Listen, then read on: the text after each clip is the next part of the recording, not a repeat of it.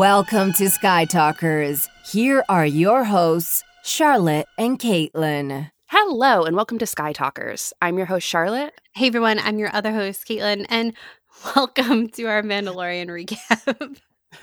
It's been so long. Oh my gosh, it's February, the end of February, and we are recording our recap and analysis of Chapter 7 and Chapter 8 of The Mandalorian, which came out in December.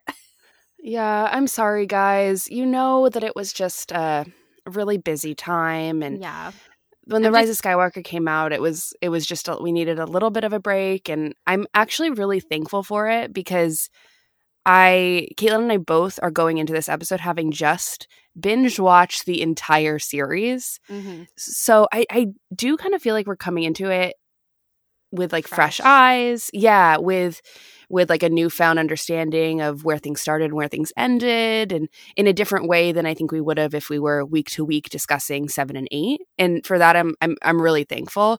But I do feel bad, and it has been totally weighing on me, on my shoulders. I feel like that we hadn't recorded this because, truthfully, The Mandalorian is my favorite piece of Star Wars canon that came out of 2019, and I sincerely love this show. And I just want to give it as much attention as it deserves because I really love it. And I don't know about you, Caitlin, but I just have to apologize for both of us that it's February. We're recording this on February 24th right now. The Project Luminous announcement has not happened yet in this timeline. Oh my God. And I think that it feels like a really long time since Mandalorian was on TV. And honestly, I want to like transport myself back to the time where this was airing week to week also, because it was honestly such a happy time waking up early. And I think we're experiencing it right now with the Clone Wars again, but it's different. I think that with the Mandalorian, though, it really felt like the world was totally united around Baby Yoda, and I loved it. Yeah, I agree. I feel like I'm sorry that it took us so long, but we needed that time to reflect and take a little bit of a break after Rise of Skywalker came out. I feel like it was forever before we actually recorded again after Rise of Skywalker came out. But I think it's good that we weren't recording Mandalorian in that particular time period. And finishing up Resistance, of course, and then Clone Wars coming back. We had our birthday. We were busy.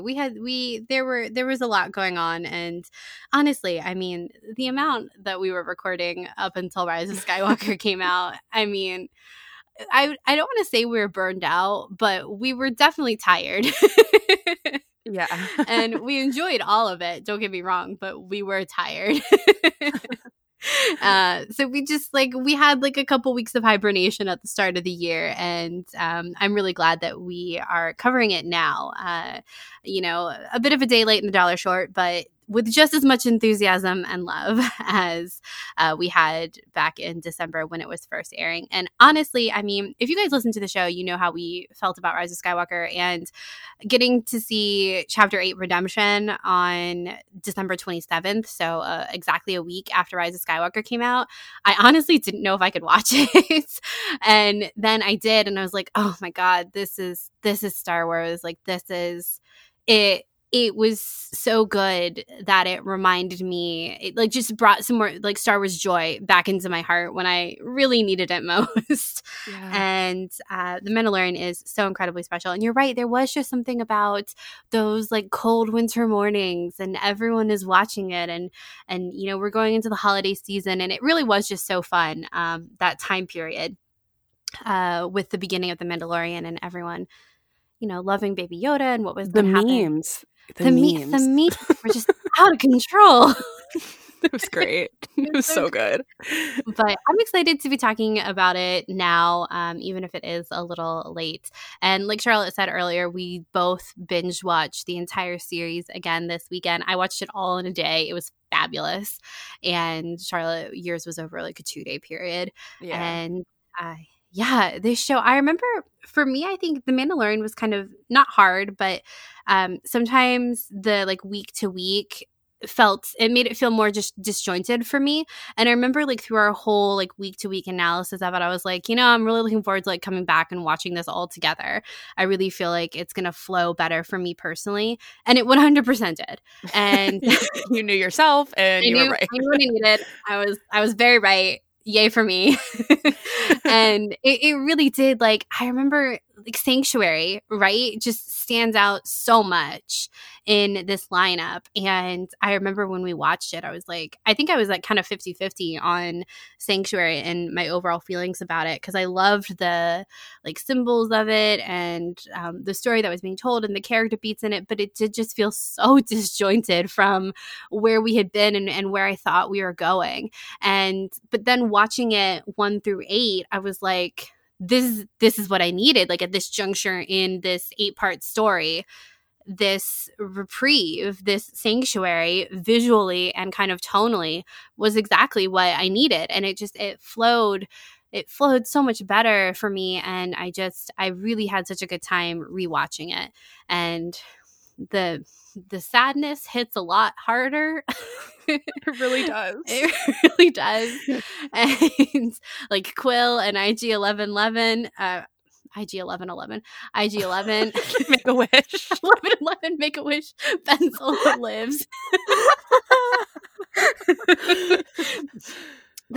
I feel like that's kind of dating myself because don't you remember like in middle school it was always everyone was like it's 11:11 make a wish, or it's 12:34 it's 1 2 3 4 make a wish. Yeah I mean sometimes I still do it. It's fine. Yeah no same. But IG-11 and Quill, it was, oh man, that first episode I was like, oh ouch. Yeah, it hurt so much. I think rewatching it, I was surprised. I tweeted about this too, so I apologize if you follow me and you saw this, but I was really surprised by how emotional I got hearing the music in episodes 1 and 2 and some of those like long shots. It was just, I didn't realize really how much of an emotional attachment I had formed to the show until I revisited it, and I was like, wow, I'm experiencing some form of nostalgia right now. And this show just came out. And I think that there's something that's so special about that, where I was like moved to tears by some of the moments with the music and like the sunsets, the walking. I was like, wow, I didn't expect this to happen right now when I'm rewatching it. But it really did remind me that this show set up these kind of interpersonal relationships that feel so human and real, despite it being a masked hero, I suppose, and a Yoda baby. It's just, I don't know how, but and then an Ugnaught and everything. I think that I'm so surprised by my emotional attachment to it. And like you say with Quill and the tears that happened when I saw IG-11 again and him, and I was just like, oh my God, the sacrifice that happens later means so much more knowing that. And I think that's like one of the wonderful things about rewatching a series or rewatching Star Wars in general is understanding the trajectory of where everything is going. And so you can look back, and for some reason with Star Wars, because Star Wars is tragedy, looking back, it hurts, and it in a kind of a beautiful way. And I definitely got that with The Mandalorian. Yeah, I completely did too. It seemed, and maybe it was because of this almost like nostalgic factor that you talk about, which it's weird thinking about it being nostalgic when it came out 2 months ago. But yeah. I don't know, it seemed like more beautiful, this story. I was really struck by just how much of a storybook it felt like watching it this time all the way through, like literally back to back. It really did, from the dialogue and the sets and like the type of like one-off adventures they were having.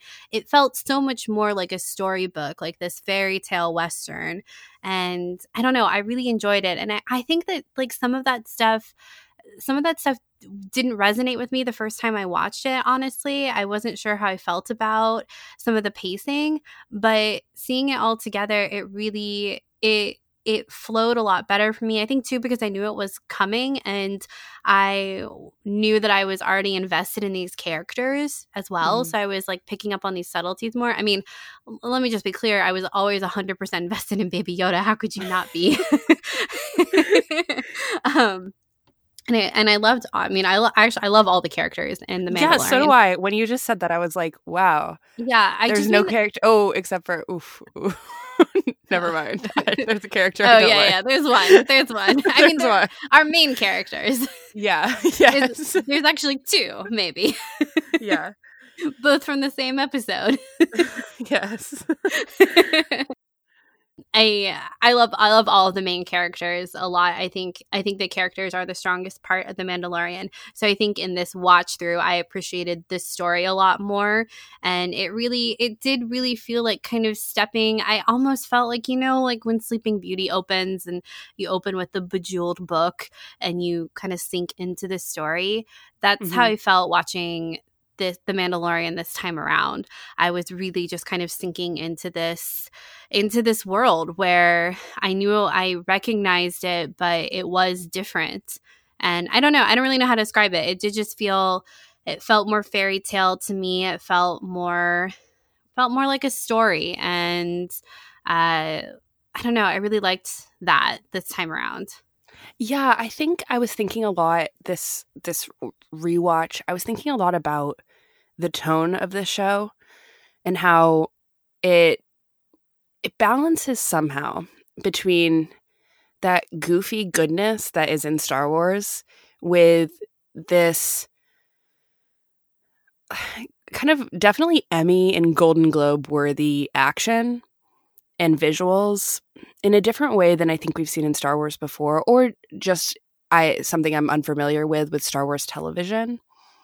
And I was thinking about how this show has such a huge cultural footprint right now, and how it really does represent something different in the marketplace, where I think that it would be labeled as a family show. I don't have kids and I don't know, but I do think that there's this interesting balance about like, this show is awesome. It has amazing special effects. It has awesome action that's often brutal sometimes. And I just feel like, but also it has this like this tone of this dad and a baby and these aliens, and you know, the dad who's masked, like he's, you know, he's really stubborn and he stumbles and he struggles. And I think that there's all these things that it's just, or even the first episode when you watch it and you have the guy playing the flute, and it's just, there's this wonderful goofiness about it. I forgot how much I loved him. Me too. And you know what I mean though, is that there's this, this show is not a Game of Thrones, but I think in the space it acts like a Game of Thrones. Like I think that it acts like, oh, everyone's watching The Mandalorian, right? It feels like it feels important, and it feels like on that level, but it's that goofy Star Wars that I don't think the movies, at least I don't think the sequel trilogy has this kind of goofiness. I don't feel that. This feels like a completely different tone to me, or even Rogue One or Solo. It feels different, but it feels inherently Star Wars. It has that Star Wars feeling in this way that I just never really expected. Yeah. I think too, just getting used to a long format live action story is like so strange to say that we're not used to that. Because even though we have the Skywalker saga, those were so far apart, and even though we watch them as one now, they are split up into these trilogies where we're focusing on a different set of characters. And even then, they all top out at 5-6 hours altogether, which is, we have more with The Mandalorian, and it's smaller scale. So we're getting more dense moments, I think, with our characters more often in The Mandalorian. I don't know. I think for me, it was like, wow, like what is this? I think like the whole first season I was like, what is The Mandalorian? Like what is this because a couple of the episodes I remember we were like, this feels exactly how a plot would work in like Rebels. Yeah. You know, and I was like, what is this? And then you would have these really deep moments, and then we get to the end like with Reckoning and Redemption, and I'm like, oh my God. Yeah. What are these emotions that I'm feeling? But then you're right, you have things like the blue flute guy, and so good. What is he and doing? then the prisoner who's talking about How he goes to the evacuating himself. bathroom. He hasn't evacuated himself since the solstice. I was like, what? In the bathroom first 10 humor? minutes of your groundbreaking series. Bathroom humor. Oh my gosh. You know, but it's just it is kind of it's kind of strange to think about like what the secret sauce of the Mandalorian is, and I think it is just this whole kind of collaboration of all these pieces, the cutting edge technology, the music, which I mean that was the very first thing you and I picked up on when we were at the Mandalorian panel last year at Celebration. The music stood out. I think everyone came out of that panel talking about how the music sounded. And I remember as we were getting closer and closer to The Mandalorian, I just kept anticipating hearing that music again, because those trailers weren't really online. And so there was nowhere to hear. And all I could do was remember vaguely what I thought I heard in a 30-second clip, you know, and hearing it again and just how different it did sound and how it is so iconic now to The Mandalorian. It's, I don't know, I love it. I love it. I love this show. I'm so excited for season 2. Coming up in the fall, I suppose. And October is the word on the street. October is what they're saying on the streets. I think Bob Iger actually said that. So if it's really the word on the street, as much as it's the CEO of the Walt Disney Company saying that. It's the word on the shareholders' call. Yeah, exactly. Contractually obligated to tell the truth. That's so funny.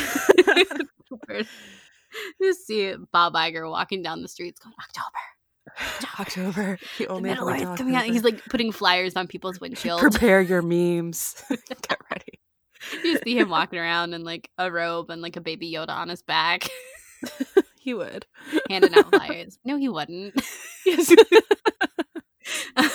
I think that, to be honest, I think the people at Disney, though, are so proud of The Mandalorian, which is also feels really good. It feels, I just want to take a step back, though, and say that it really does feel good to have basically the world kind of rallying around how good The Mandalorian is. And I love that feeling. I love the feeling of good Star Wars. Yes, and like Star Wars that resonates with all types of people, casual fans, really deep fans, and everyone around the world, and young people, old people. I love it. And I felt this way. I was in Disney World last week, and they had more Mandalorian merch than sequel trilogy merch. And I think that says everything, honestly. And to the point where I saw more Mandalorian t-shirts. I had never seen this artwork before. It's like people went on like TeePublic and bought this kind of stuff. My mom was like, there's Mandalorian stuff everywhere. And it wasn't necessarily what Disney was putting out. It was like people had brought their Mandalorian merch. And, you know, I'm like really impressed by that. And to the point where I didn't buy anything when I was in Disney last week, or went to Galaxy's Edge and everything. I only bought a Baby Yoda hat. Like that's the only thing I bought that whole weekend, and which again is strange for me. I don't know. I'm like so in love with the show, and I feel like the world is too, and it feels really good. Yeah, there's something really nice just about everyone agreeing that it's good. Yeah. And not to say if you're listening to this right now and you're on the fence of The Mandalorian, I totally get that. I just think that there's something really nice about it being like the subject on so many people's lips. You know what I mean? I think the majority of people really like it. And again, whether if you don't, that's totally okay too. But I think coming out of something like the prequel trilogy, like Rebels, like Resistance, like The Last Jedi and TROS, which just have very varying opinions across the board, and to have something like The Mandalorian that doesn't seem as fraught with tension online or out in the world like those other titles do sometimes, then it is just really nice. It's like, I know when people are talking about The Mandalorian at work, I can partake in that conversation and it will be okay. Because, well, I say that, but today I had a conversation about The Mandalorian and it turned into a prequel conversation, and that took a turn and I had to get on my soapbox and it was not great. But it was great. It was great. It was a little awkward, but it was good. Always the prequel conversations are, but in the end, it's worth it. Yeah. And then it's just spread the gospel. People who don't know how much I love Star Wars. Like, I love that when you like reveal the tip of the iceberg and then it's like, whoa, she's really deep. Well, it's so funny. I was telling Charlotte earlier, so we were at a company lunch today and I was sitting next to my boss, and I have a new job, so I've only been here 6 weeks, and they've been talking about The Mandalorian, and then we moved into talking about because they were all 7-year-old little boys when A New Hope came out. And that is a fantastic experience. They were talking about how much the original trilogy like really like blew their minds, and of course that's really good. And then they're like, yeah, but like the other ones weren't as good. And I'm sitting there like and then we started talking about, the Phantom Menace, that is Jar Jar Binks, and that, was just like not great. And I was like, well, tap the microphone. This is what you don't know about the Phantom Menace and about Jar Jar Binks and the digital technology revolution that was started by Jar Jar Binks and George Lucas. And if you like any of your movies today, you should thank your lucky stars that the Phantom Menace exists. And furthermore, it's a good story in the grand scheme of things. Like, went through this whole thing. And we were talking about how Jar Jar Binks was like motion capture and stuff like that. And I was like, oh, I didn't know that. And my boss was like, well, I wonder if like Jim Henson was still alive, like if they would do puppets, if they would have done puppets for the Phantom Menace. And I was like, Jim Henson? And he was like, yeah. And I was like, no, I'm sorry, that was Frank Oz. And they did do puppets, by the way, but like, you're fine. I don't mean to correct you, but you're fine. Yeah. They were all kind of looking at me. It's like, anyway, The Mandalorian is great. Sorry. Just like, I feel like I always need to share Charlotte and I have this thing that happens whenever we're at like a convention, or honestly, anytime we're together, like traveling, we always end up in Ubers where we talk about Star Wars. And without fail, our Uber drivers are always like, well, I hate the prequel trilogy. Yeah. It's never. Or I hated The Last Jedi. Yeah. That also has happened. It's never not happened to us. And it's like, oh, again, tap the microphone. Let me get on my soapbox. Yeah. And it's not our job to convince anyone to change their opinion at all. It's just sometimes I think that people adopt this opinion because they think it's the conventional one, but exactly. It's not always. And one of the guys at lunch who had seen Star Wars when it first came out in 1977 was like, yeah, I only saw Revenge of the Sith once. And I was like, well, sir, there's your problem.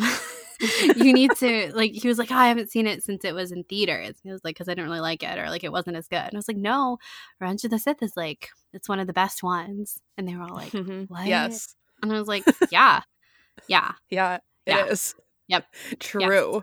Yes. True. And, I think that, and that's kind of that's to make a very long story not so short, that's kind of what we're getting at here is the fact that like rewatching The Mandalorian in this chunk like this, it was so beneficial because some of the critiques that I had of it kind of faded away, or the things that I loved more were emphasized more in this rewatch, and things that I didn't notice before I noticed this time. And getting to see the whole story at once, like I said, I really did kind of feel like I was just sinking into The Mandalorian as a show, as a storybook, as a chapter. And like the fact that I've always loved the fact that they call it chapters, the episodes. That's like weirdly one of my favorite parts about it. I love calling it like chapter 1, chapter 2, chapter 3. I think there's something really magical about that. And I don't know, it was really good. So if you haven't watched it all the way through in one single sitting because you have nothing else to do, I highly recommend it. It's really good. And if there's not enough Star Wars out right now. Yeah, there's not enough. You should rewatch The Mandalorian.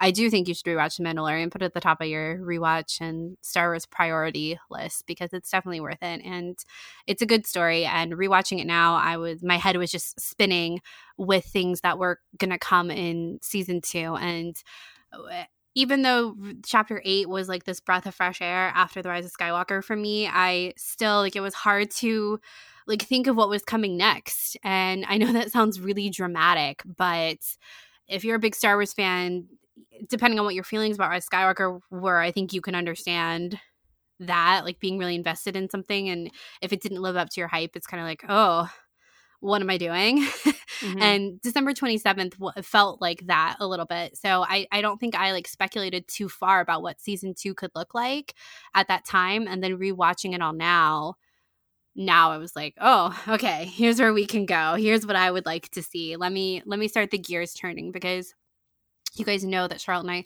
love speculation. That's our favorite part of Star Wars.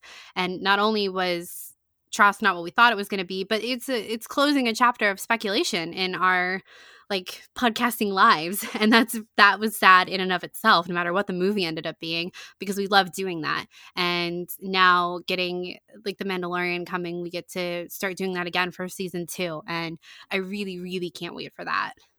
And they gave us a great cliffhanger, which I'm sure we'll get to when we talk about it, but it really, oh my God, it's so good. And I can't wait for Celebration when they tease season 2.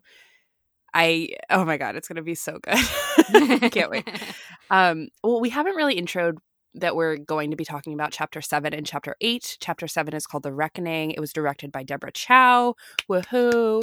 It was written by Jon Favreau, and it came out December 18th. Who can forget them moving this up to Wednesday instead of Friday because of the Rise of Skywalker release? I remember being like, wow, that is so crazy that something that happens in this episode is going to directly feed into the Rise of Skywalker, and imagine how right we were. And then also, I like watching it on that Wednesday, I was like levitating. It was insane. And then Chapter 8 called Redemption, which, man, that title, guys. It was directed by Taika Waititi. It was written by Jon Favreau as well. It came out December 27th, as we've talked about. Both these episodes to me are kind of in competition for, I really can't decide which chapter is my favorite. I think 3 is my favorite, the other episode directed by Deborah Chow, because I think that really, while the first 2 episodes really did, I was sold, obviously. It's Chapter 3, like, I think is a turning point for most people about like, wow, this show really can get going. And I think the lens in which Deborah Chow told the story through just worked perfectly for me. The pacing was so perfect, and I don't know, it was like perfect TV. But I also think Chapter 7 and Chapter 8 are also perfect TV. They both go together so well. Yeah, they do. So I'm happy that we're talking about them together.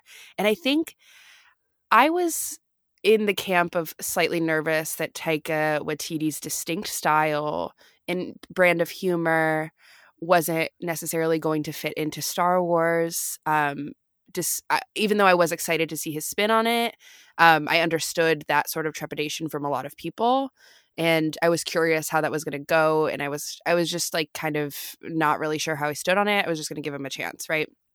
And I think it was perfect. Even the humor in the beginning was a lot with the punching of the Baby Yoda, but I think it was okay. And I really do think that understanding Taika's style of balancing this like joyful humor, which I think definitely happens. Like I'm specifically thinking about when Baby Yoda is strapped to IG-11 and there's that amazing scene where they're going through the town, and oh my God, that scene is like so exhilarating, you know? Anyway, so that sort of excitement and fun and joy that you can find in a movie balanced with this sadness and sacrifice. And I think that you get that in Redemption so much. And I think that's Taika's brand, and it totally worked for me at least. Yeah, Chapter 8 is, you're right, it's like perfect to be. When I think about The Mandalorian, I think about Deborah Chow's episodes and Taika's episode. I think my first thought is honestly Chapter 3. I don't think I'll ever forget watching it and just being so exhilarated by what I was seeing and thinking it was beautifully shot, and I was totally captivated by the story that was going on, the fact that it was called The Sin. Oh my God, it was just amazing. And I think whenever someone says The Mandalorian, I think I immediately think of the scene at the end with the Mandalorian and Baby Yoda on that transport with like the other Mandalorians fighting, and they're like the blaster shots are going off around them. And it is just this like moment of, oh, what are we going to do? And I love that scene so much. I think I remember watching and thinking, what are they going to do? And I was just on the edge of my seat. And then I find myself then my next thought is always the end of the story of this season. Anyway, when we're, it's classic storytelling. They're stuck in this building and they got to get out. Mm-hmm. And just watching them all go through various solutions and panic and conversations with each other. It's just, while there's this ticking time bomb, it worked so well. And it's something that we've seen in so many different iterations of stories, but getting to have it in this kind of setting with Star Wars and Mandalorian and Baby Yoda and the fire and IG-11. It just and the seeds that are dropped in those 2 episodes too are just chef's kiss. They're so good. You could chew on those lines for the next 8 months, and we basically are. We will be. So I think they did their job right. Yeah. And it was just great. If there's anything I could say about The Mandalorian negatively, it's that I wish there was more behind the scenes content. And you and I were talking about this before we hopped on to record. And where is it? There's just that one video. One video. I need so much more from this behind the scenes of the show. I know it exists. Why have we not gotten a featurette yet of freaking Baby Yoda and him on set? I don't get it. 10 million views on YouTube. Immediately. Yeah. I don't understand why it doesn't, like, bringing Baby Yoda to life. That's the title. The balance between puppeteering and CGI. I want to know it. Practical, technological. What do we do? Practical, technological, a child. A child. The thing is that the virtual production video, if you guys haven't seen it, I'll link it in the show notes, where it's a 4-minute long video where ILM kind of goes through the fact that something that's so cool about The Mandalorian is that they have virtual sets, which is something that was experimented with really in Solo. I think that was the first place that I remember seeing it, where they had the light speed happening in the real life cockpit of the Millennium Falcon. So the light speed action was happening right outside of the window, and they were able to change the sets. And I think that was, if I'm not an expert, obviously, but I think that was the first iteration. But in The Mandalorian, they have basically a full digital set, which kind of redefines exactly how Star Wars looks in terms of acting. I think that if you think about the prequels, something that people think about often is how Natalie Portman and Hayden Christensen and Ewan McGregor had to act with basically 95% green screen. And when you look at the behind the scenes videos, it's all green screen, blue screen, whatever. But with The Mandalorian, I think, and I have to backspace a little bit, because I think that was an acting challenge that the actors were willing to do and they were excited about. But there's a certain amount of pretend that has to go into that I think is definitely, like, I think acting is definitely helped by physical objects and physicality. I'm not an expert, but that's just my general understanding. And I think that was experimented with really with The Mandalorian, where they had a few pieces of physical props, like the ships and the Razor Crest, the exteriors, but really the Mandalorian and the characters are all standing in essentially a circular dome where they could project LEDs of the sets all around them. So the exteriors, the sunsets, and in the video they talk about how they could have a 10-hour sunset. And I don't know why this whole thing just like completely blows my mind. But we watched the video, and I don't know about you, Caitlin, but I was like, what am I even looking at? Am I looking at a real set, or am I looking at them on location, or are they seriously in a soundstage in Burbank or wherever they film in California? It's shocking, and it's also just so thrilling to see Star Wars again continuously push the boundaries of technology. I think this is maybe the only type of virtual set that exists in the world, at least on this scale. And again, it's just very, very exciting to see this sort of innovation happening within Lucasfilm and ILM. Yeah, I feel like it's not something we got to hear enough about with what they were doing, what I assumed they were doing in the sequel trilogy. Because you're right, when we first heard about, because they talked about this at the panel at The Mandalorian last year, and when they talked about it, I envisioned it so much smaller than what it actually was when you see it in the BTS video. And I think I thought that it was just like when they filmed it on the green screen, then it would automatically populate in a dailies camera where they watch the playback. That's the word. When they watch the playback and the set is there. Not that it would actually be on the screens behind the actors. And I feel like this has probably been done because they said the company they use was ILM and Gamebox. Yeah, something like I think it probably works in gaming. Yeah, when they do like games like that. Like when they do gaming. When they do game. Yeah, I want to say RPG, but that's not it. That's not it. You guys know what I mean. But I feel like there probably have been like instances of it, but you're right. I think the difference here is just the sheer scale of it and just doing it so much and doing it for something that is live action as opposed to because like even in like Jedi Fallen Order and stuff, they have actors that are doing the mocap suits and doing like the acting out all the scenes and stuff. So I feel like there are probably instances where it's used in situations like that. But then it's ultimately translated into a digital, like not live action format, or it's made to not look live action.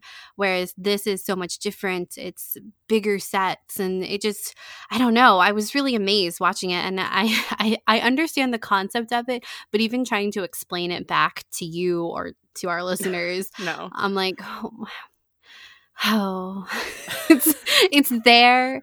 They, like Charlotte said, it's like they are in this like dome screen, and the fact that they can change it and move it, and the lighting from the screen is the real-time lighting on the actors. It's just it's really incredible. And that's what's so crazy is the idea that they can reflect, which I think is so important in a show like The Mandalorian, where your character has a shiny armor that reflects on every surface. Yeah, where they're able to reflect certain settings and lighting and everything off the helmet, which especially in chapter 7 and 8, specifically 8, there's this amazing shot of the fire that Baby Yoda kind of reflects off the T of the helmet. Oh my God, it is a beautiful shot. And I was just thinking, like, was that real?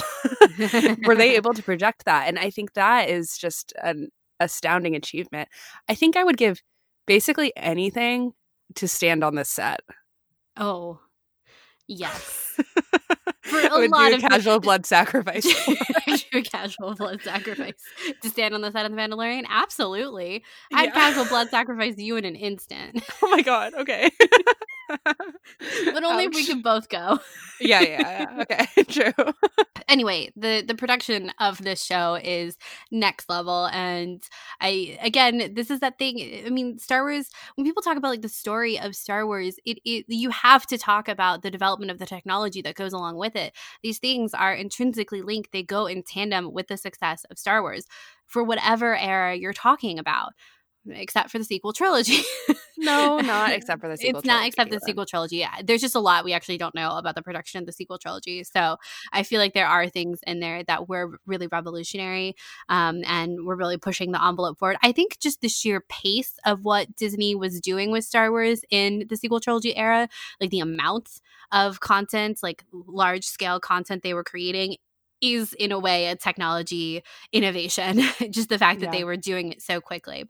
And there is a lot we don't know. But from what we do know, looking at like the original trilogy, the second trilogy, the animation department, and now The Mandalorian, these stories are all in conversation with each other, and so is the technology. And I think that sometimes people like the example I was talking about before with like my coworkers and stuff, it's not that they don't care, they just don't know.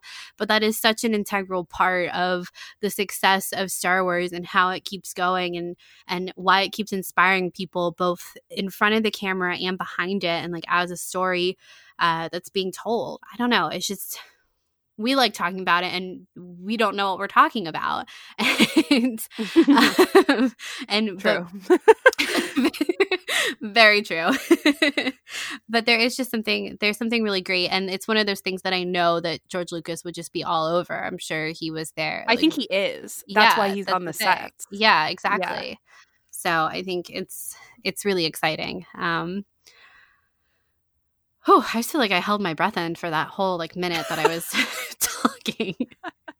Okay, exciting. I love it. Technology. Yeah.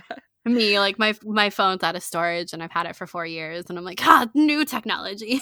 I love it so much. But okay, let's start actually talking about these episodes, because we've been here now for 45 minutes.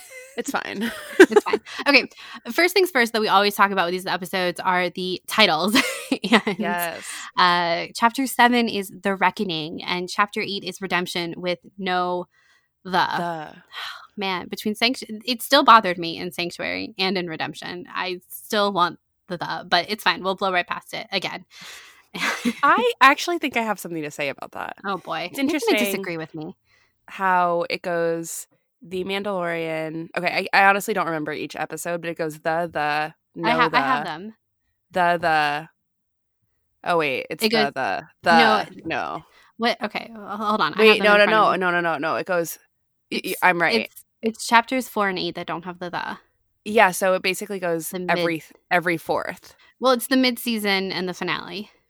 Yeah, and I don't mind that. I think that is if there's an established pattern, which we can talk about when it comes to season 2. We're putting so many rules on this. I also can't hate the title Redemption. I just can't. I really can't. Why couldn't it be The Redemption? Because I think it refers to everyone. Yeah, redemption can be collective. Right. All right, let's go through the titles that have happened, because I think the title notwithstanding, the titles have been really great. I love how they're one word. They set this ominous tone for the story, making it a story, calling it chapter. This is very intentional, and it works really well for what we're seeing on screen. So we have Chapter 1, The Mandalorian, Chapter 2, The Child, Chapter 3, The Sin, Chapter 4, Sanctuary, Chapter 5, The Gunslinger, Chapter 6, The Prisoner, Chapter 7, The Reckoning, and Chapter 8, Redemption. And so the mid-season finale and the finale do not have the. If it becomes an established pattern, I guess I can be okay with it in season 2. I am glad that it wasn't just The Reckoning. I don't know. I actually have no idea. I have no idea how I feel. All I know is that there's not a the, and the other ones have them. I think the title, The Reckoning, is really interesting. And just like I think with these titles, I'm not quite sure exactly. I think that they often, with these titles, they can refer to multiple different people and different characters. I even would go as far to say that the pilot episode, The Mandalorian, as it is called now, perhaps even The Mandalorian doesn't just refer to Din, but instead also refers to the child, as we find out later in the future. I think that there's a lot of double meaning happening, which is something that I think Star Wars titles do quite well, especially things like The Phantom Menace and, I don't know, Attack of the Clones, all these things, right? You can glean so much from the titles because they have multiple meanings. And I think the same is true for these titles. But specifically with The Reckoning, I think the word reckoning means a person's judgment, the action of calculating something. And I'm still I'm not. What do you think it means, Caitlin? What does it mean to you? I really like the word reckoning. I think it's not a word that we hear very often anymore. And again, it just kind of goes into this idea of this is an old story that's been told before, and maybe it's just now reaching your ears kind of thing. And I really like it. I think it elicits a lot of thoughts, like you said, about judgment or accounting, like a settlement. It's the end. Like we're coming to, like, it's part of the process. And it feels very ominous, you know, because some of the other ones, they feel, you know, like the Gunslinger feels kind of fun, like an adventure. And then, you know, Sanctuary has a very calming kind of feel to it. But The Reckoning, it really does feel like the second to last episode, you know, like we're building up to the end, and everything is going to come to this crisis point, and The Reckoning is what they choose to do with the situation that's presented before them. And the fact that they're all of the people in that episode kind of have questionable morals, or where are they going to fall on this, like Greef, for example, where do his loyalties really lie?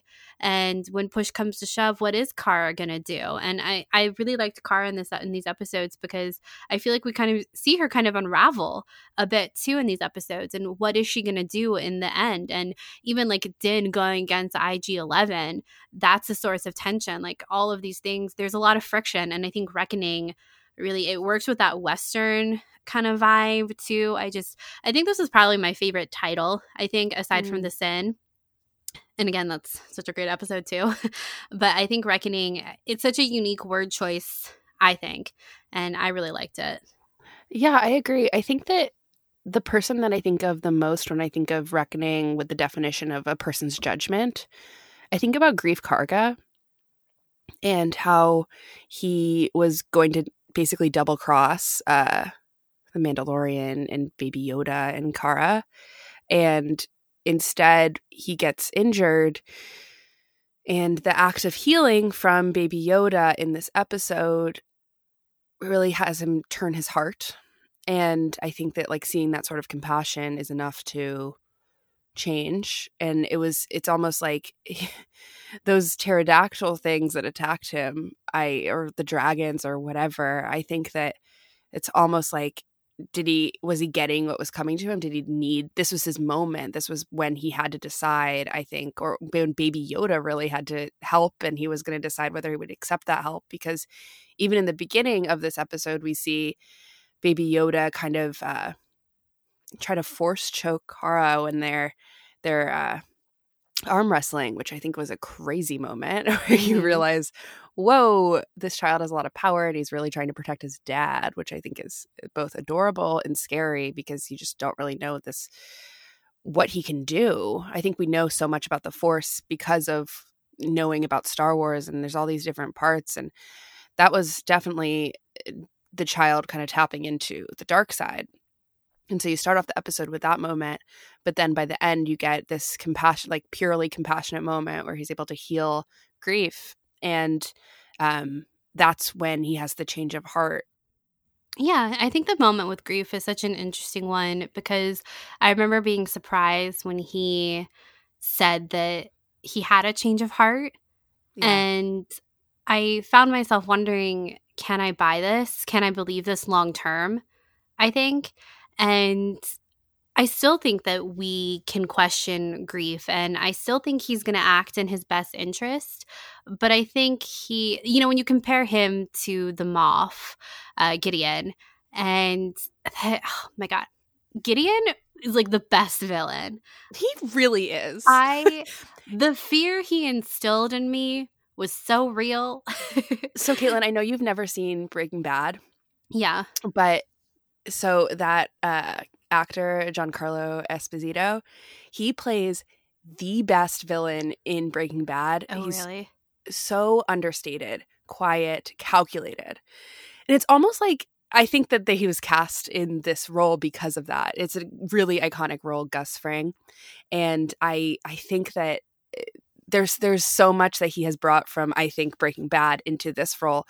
And it's like Gus Fring to me in the most Star Wars way, where it's over the top dramatic in a way that that character wasn't. But he has a history of playing extremely complicated and really interesting villains. And his lines are just so good. They're so good. And between him and the Client, they really stood out as Star Wars characters to me. I think because I don't know. They seem so different but fit so well into the world, and the way that they spoke, and Gideon has these lines at the end when he's just standing outside, and I think it's Greef who asks, like, can you promise our safety or something, like, you promise you won't kill us, basically. And Gideon is like, no, what I can promise you is that I need you alive in this moment, and we'll see what happens next, and I'm going to work in my best interest, and until I'm not going to. Or until, like, you're no longer a part of that. And of course he said it in a much better way than I just did.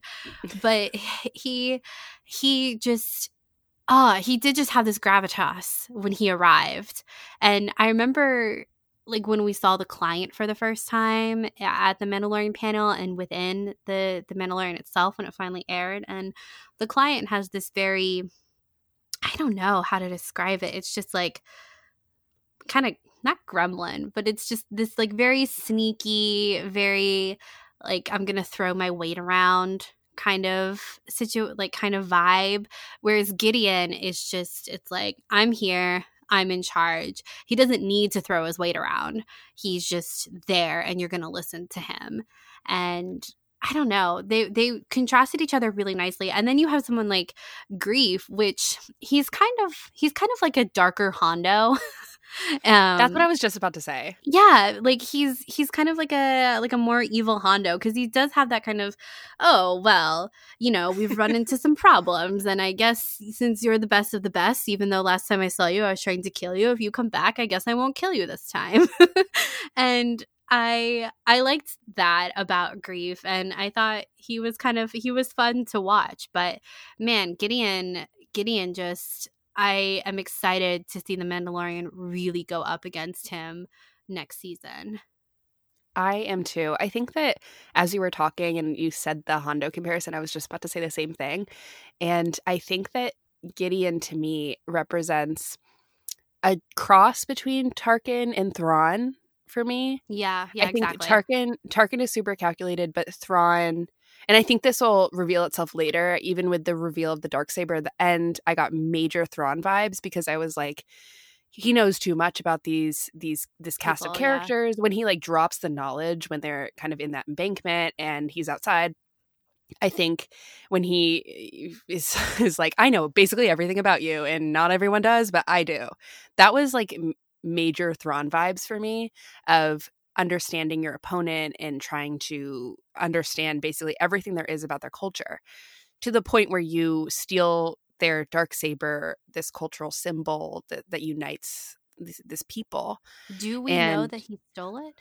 We don't. And I just kind of said that casually, but of course, that, but yeah. We of course don't know. I can assume that he stole it, but maybe he didn't. Who knows? And I think that, but for me, that's where my brain immediately went, is this idea of, which is something we talk about a lot on the show, Caitlin, of erasing cultural significance, really. Yes. And that's what the Empire is really all about. And of course, we're in the post-Empire age, where you have these kind of fledgling sects almost around, trying to take back or resist the New Republic.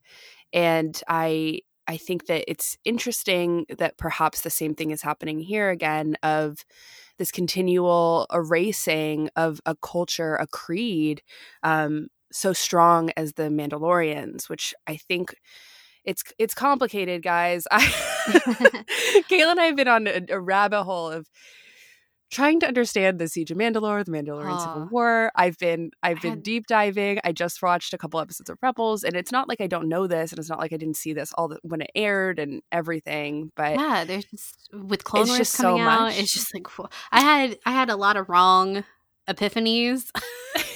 I don't know if they were wrong or they were just. I don't know. I was texting Charlotte. I was like, "What? This is what's happening. This is the timeline. This is what we're gonna see. This is what's happening in Clone Wars." But the timelines are just really confusing. Is my point. Yeah. And I think that there is definitely something happening. Maybe not definitely. I can't say definitely, because there's not that much that we know.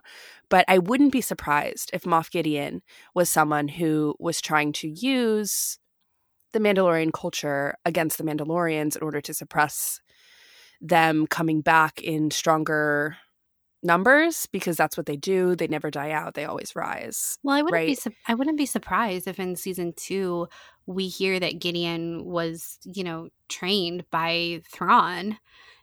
Just the fact that he has the Darksaber and knows what it means, probably, obviously, and he knows all the people that were there. I think I wouldn't be surprised to hear that, even if it is just a line like, well, after Thrawn disappeared, #where's Ezra? Well, it's confusing because the last person that we saw have the Darksaber is Bo-Katan. Mm-hmm.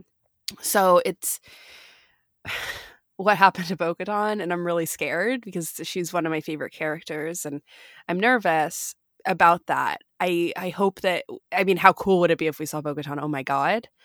But I think that I'm like, what even happened between all this time? Will we ever get those answers? And I think we will, because Dave has it all written down in a binder that he has given the directors. Bryce Dallas Howard. Yeah, Bryce has it. Hello. I want it. Remember? Oh my gosh. I forgot about this, but like 2 months ago when she did that Instagram live and we were like screenshotting like crazy, and she was halfway through it, she was like, wow, I shouldn't have shown any of this. She's like, you slowly see her kind of start panicking when she realizes that she probably shouldn't have these pieces of paper out. Right. She's trying not to show it. She just slowly, but quickly starts to put them away. It's so great.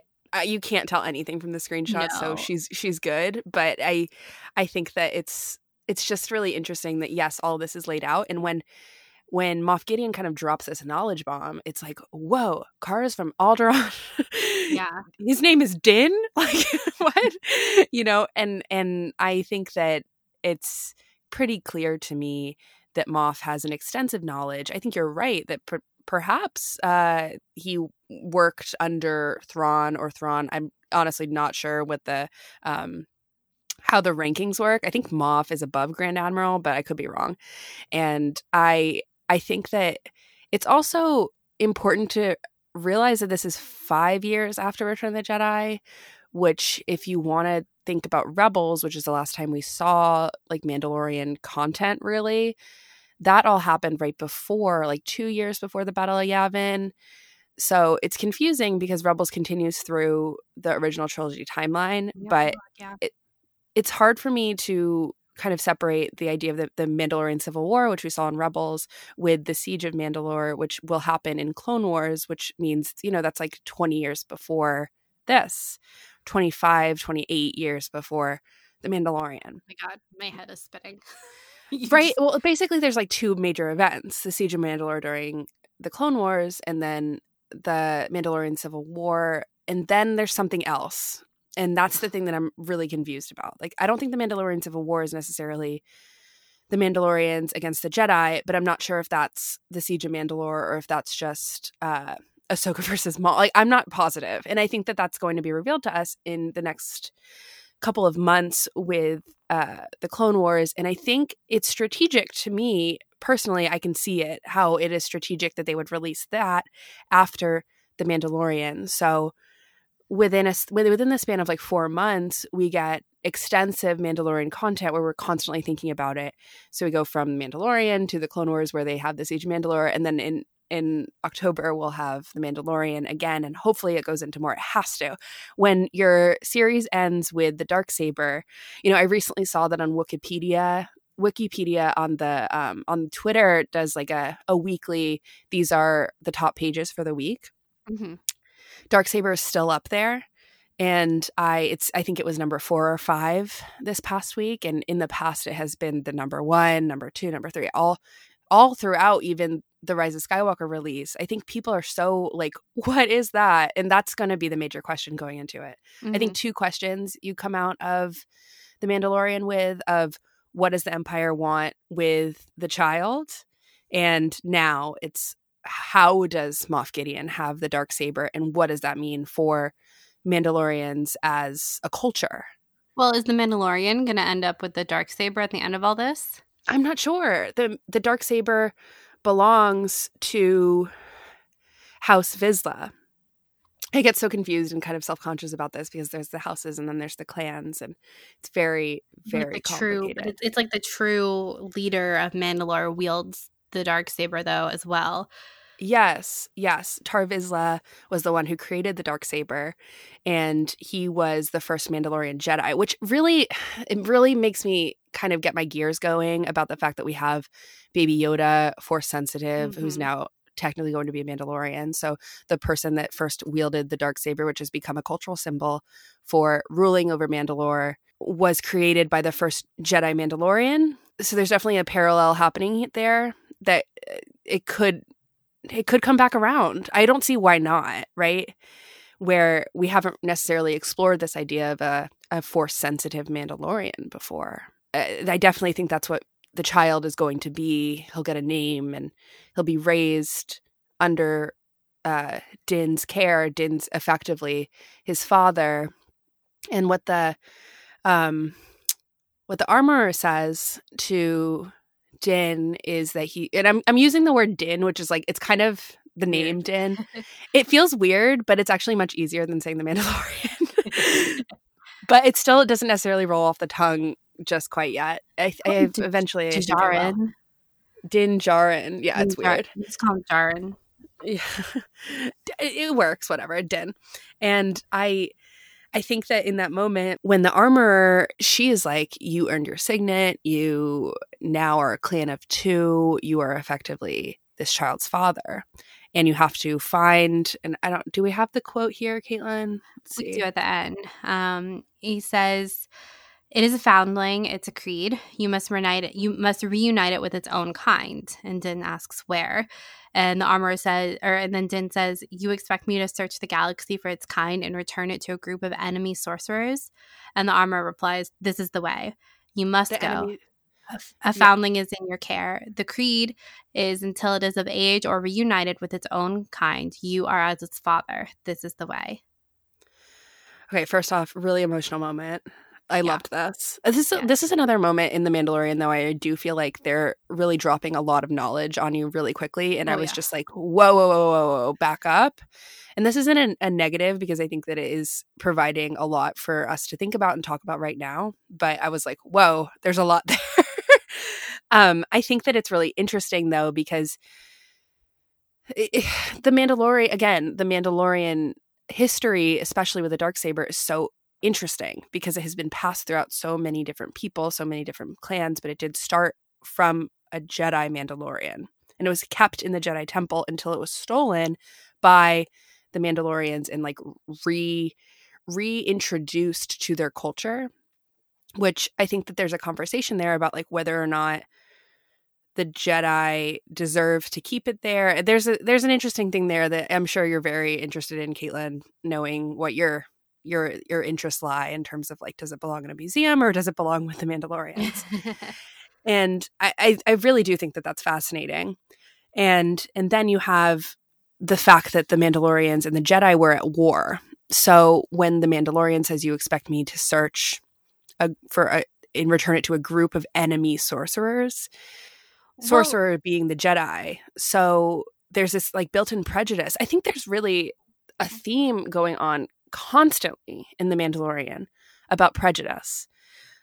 Din has it against droids. He has to get over it because the droid literally saves his own life, but also the lives of everyone there.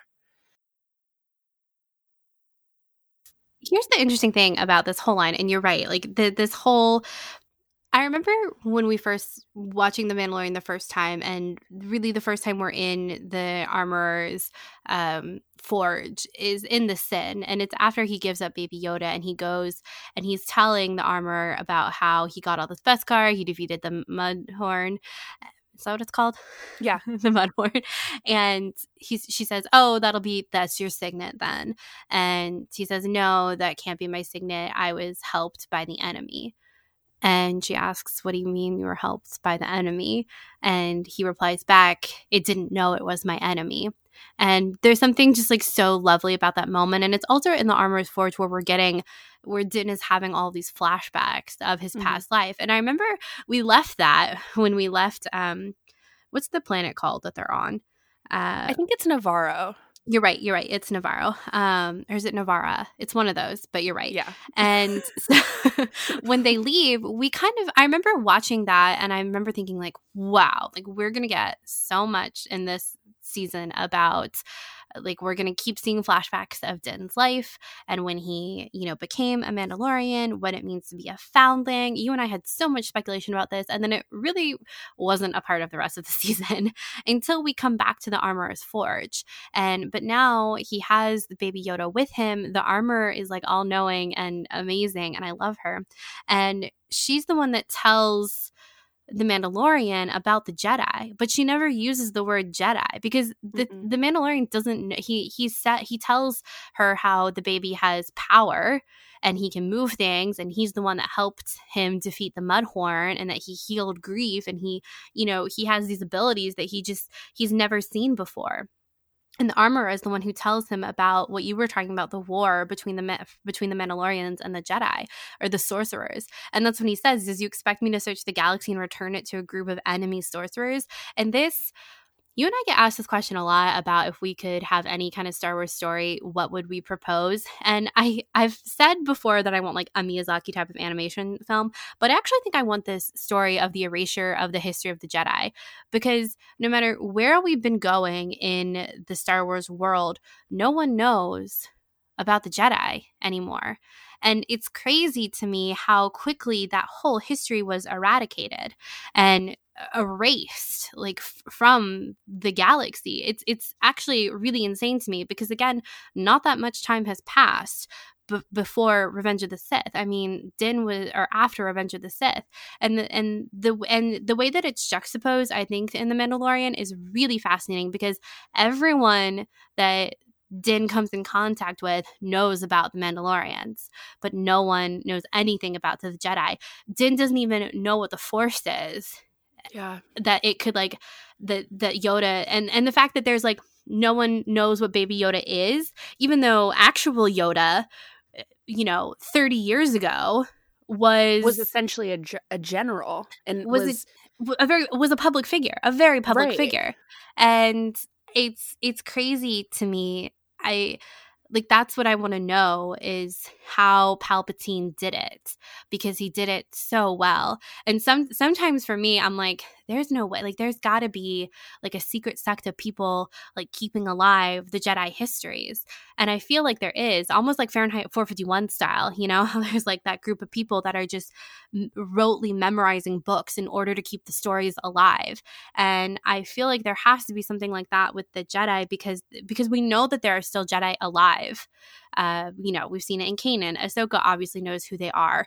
There are a lot of people that know who the Jedi are, but even the way the Armorer talks about it here, I think we don't know how old she is. We might be able to infer that she was at least alive during Order 66 or during the time of the Clone Wars, or her parents were. Like, all of these people's parents were alive during the Clone Wars, but none of them know about the Jedi.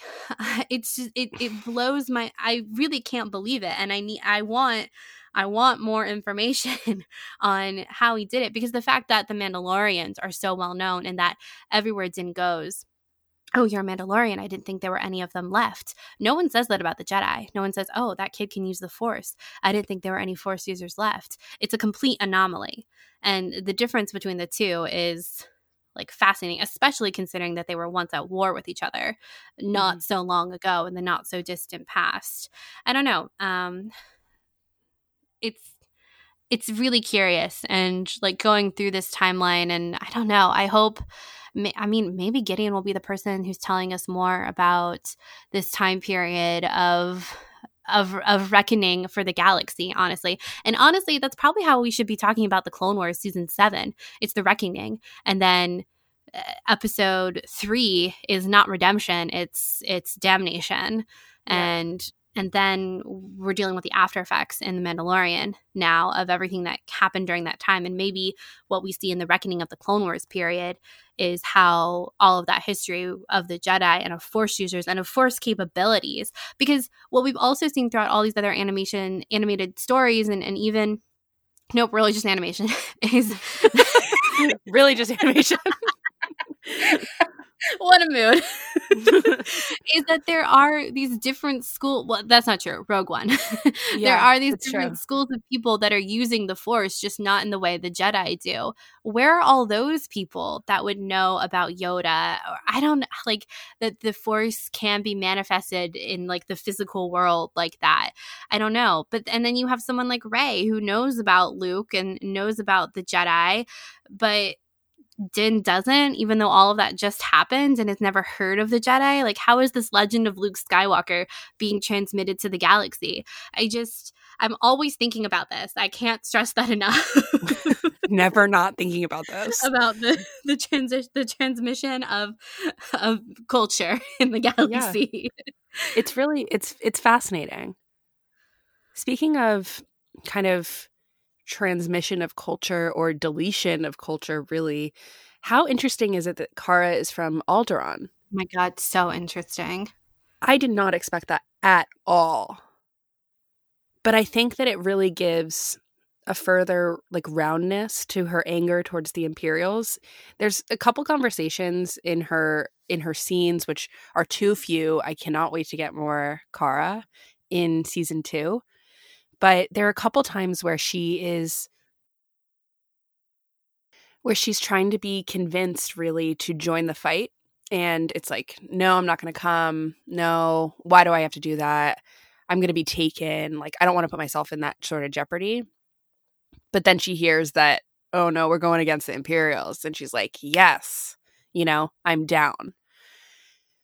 And I think that it really, it makes sense why she would be like that.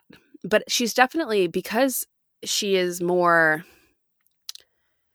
tomboy is not the right word. It just isn't. But I think that she is kind of the opposite of Princess Leia in what we understand in terms of like Alderaanian culture and like what we know, especially what we learned in Leia, Princess of Alderaan. I think that we saw a lot of the royalty and kind of the upper class there. And I'm not saying that Cara isn't that, but Cara is a fighter and she is strong. She's just a different type of warrior. She is. And I think that it really surprised me that she was from Alderaan, but of course it makes sense. I mean, she has braided hair. So cool. I love that small detail, And I think that it's interesting in terms of what I was saying before about how like each character has their prejudices. I think that Cara has a rightful prejudice against the child until after the child tries to choke her when she was just kind of goofing off with Din. And I think that it's not until, again, she witnesses this act of compassion, it kind of changes both Greef and Cara in that moment to understand like, whoa, this baby's like really special. And I don't know, it needs a home or it needs help or something, And I don't know. I think that there's this Star Wars Explained, when I was watching their videos in like a few weeks ago, something they said has really stuck with me about how Baby Yoda is kind of this litmus test almost for people of how are they going to treat the baby. And I think that you have Greef, who wanted to take the baby, but until he witnesses the compassion, he is all in. Change of heart. And same thing happens with Cara. And obviously the same thing happens with the Mandalorian. It's not until, I think that he feels immediate compassion really for the child, because I think he sees himself in the child. And I think that you see that perfect reflection of his flashback when he gets a full flashback. And then in the finale scene with the child then on his shoulder as they're like blasting off, it's the same scene as when Din as a child is blasting off with dun dun dun Death Watch. Still not over in our complicated Mandalorian timeline. Yeah. It's so confusing, but I cannot believe it's Death Watch. But I also can. It's very strange. But regardless, there's what Alex and Molly had said about how Baby Yoda is this litmus test really for like the goodness and the compassion that can be present in a character. I think that you see that throughout several characters. You even see it with the Amy Sedaris character, right? Yes. and it almost to the point where it's like cartoonish, but at the same time, that's exactly what happens. And I don't know. It's kind of fascinating to me. But to pivot almost to the Death Watch thing, I don't know. Oh, I didn't pick this up the first time I watched this. It had to be definitely pointed out to me online, and then I definitely cross-referenced it. The Death Watch symbol is present on the armor in the flashback with the super battle droids when Din is a child. The Mandalorians who rescue Din are members of Death Watch, which is insane given the fact that Death Watch is definitely enemy number one or maybe enemy number two, honestly, in Clone Wars. They're very, very violent, and they were in cahoots with Maul. So in cahoots. So I'm just like, I'm shocked that we see this kind of act of, again, compassion towards a foundling, which is Din, from Death Watch. But at the same time, Death Watch's whole mission is to kind of bring back Mandalore. Exactly. So of course, if the foundlings are the future, and if that is part of the creed, right, then of course they're going to raise Din as one of their own. And I think that even speaks to the larger theme of, it's, again, I'm not a parent. I'm only 26. I don't know things about parenting, but I think that there's definitely a theme of how you are raised that is being brought up in The Mandalorian. I think that like this was majorly raised, I believe, in when Baby Yoda basically uses the dark side on Cara, and I think that it's this moment where it's like, whoa, he has no idea what he's doing with his powers. Mm-hmm. He just has them, and I think this is like a Kylo Ren, like, you need a teacher kind of moment, because he really does need to understand his full potential, his full power. And it really is like how you are raised. And the same thing with Din. I think that Din had these prejudices, and it's all he has known is the Mandalorian way of life. I think we're about to see him go on this journey really of raising another person, and how that will affect, like, there's that line, I think, is it Cara that says it? Or I think it's Greef that says it, that, you know, they will teach each other something, you know, at the very end. Yeah, it's a good one. It's a really... They'll take care of each other. Yeah. So I think that there's definitely a parenting theme that's happening here. Yeah, definitely. I think that what the Mandalorian history is, I think why we've been so obsessed with trying to track it, when honestly a year ago we were not. I think we always thought the Mandalorian history was really fascinating, but it was, I don't know, it wasn't what I spent my Star Wars time thinking about. But I think once you are starting to put all these pieces together and seeing, I think the Mandalorians at this point have the most complicated history. They have the most pieces, I think, of one culture kind of represented in these different eras, and like a lot of content about them, which is funny thinking that it all kind of stemmed from Boba Fett in that 2.7 seconds that he was in Return of the Jedi.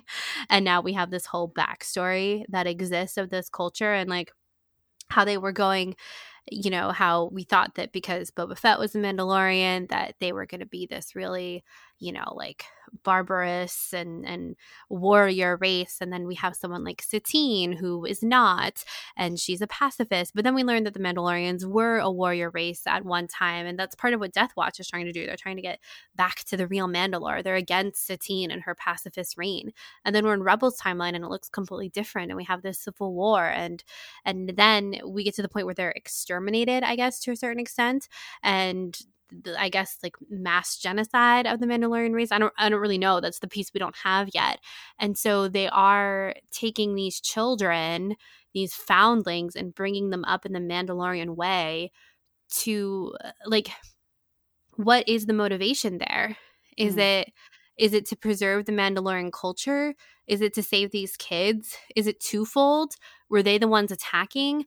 I think those are my questions about what the Mandalorians were doing at that time. Because I think on the one hand, it's really cool because I think throughout history we see a lot like people are scared of people who are different from them and who come from different cultures and backgrounds and have different beliefs and traditions. And a lot of wars were fought over that kind of stuff, and the fact that the Mandalorians are actively taking in people that are not from their quote unquote race is, I think, it's like admirable.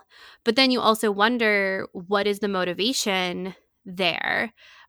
Is there an element of kidnapping here? I think there are just so many shades of gray within that conversation, and there's so much we still don't know about what the Mandalorians were doing and what their end goal was there.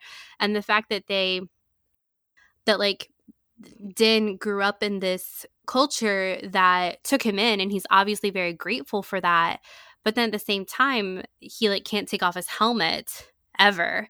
Yeah, that's all he's ever known. Yeah, and does he miss something he doesn't know?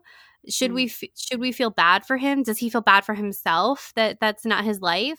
Because he obviously has memories of his parents in that moment when they were separated. We don't know if he has memories from before then of what his life looked like before he became a Mandalorian. But I think the trauma of that moment of separation from his parents and being rescued by Death Watch, that's obviously he's grateful for the life that he does have. And there certainly is good that comes out of that. But again, what were the Mandalorians doing? Were they rescuing? Were they out tracking children to be foundlings? The Death Watch we saw in Clone Wars was pretty darn evil. And how maybe that's change in the interim. I don't know. I think it's a really fascinating culture, and I need to do more of my own deep dive on it, honestly, because it goes through so many different iterations. I think unlike anything else we have in Star Wars, the Jedi are pretty easy to track. We've got the rise, we've got the fall, and I guess I don't really know what we're doing next, but through the prequel trilogy, it's pretty easy to see what's going on with them. And I think Mandalore really is kind of the only other culture that we have this much information about. I'd say we have a lot about Alderaan, but it's not the same. We have no visuals of Alderaan really the way we do with Mandalore. We have some, but not a lot. No, it's easy to see why Jon Favreau would be so interested in it. It makes sense to me. I can follow his line of thinking of being so fascinated by his own character, Pre Vizsla, and learning what he knows about it, or speaking to Dave about it, and then being like, wow, there's so much here. I can just imagine that whole conversation. And I just think it's it is so ripe for amazing storytelling potential. And that's why we're having a whole series that can be sort of separate from everything in Star Wars because, like you say, it has such a rich culture. That's why it's also confusing, is because it is kind of separated from these touch points that we're so familiar with in Star Wars. I think that they are becoming more part of our Star Wars cultural subconscious, really, with things like the Siege of Mandalore and looking back upon things in Rebels and everything. But it feels like we're just now getting started with planting our feet on the ground in terms of knowing everything we can about the Mandalorian culture. I think that's such a good point you brought up, Charlotte, that I don't think we really talked about on the show with the Mandalorian, of the fact that Jon Favreau being so obsessed with his own character on Clone Wars.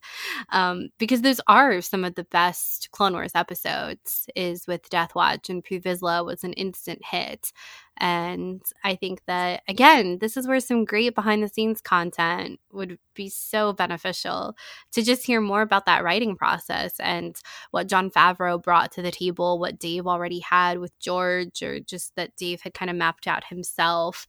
That writing process, I think, would be so interesting, because there are a lot of pieces that were already in play for Mandalore.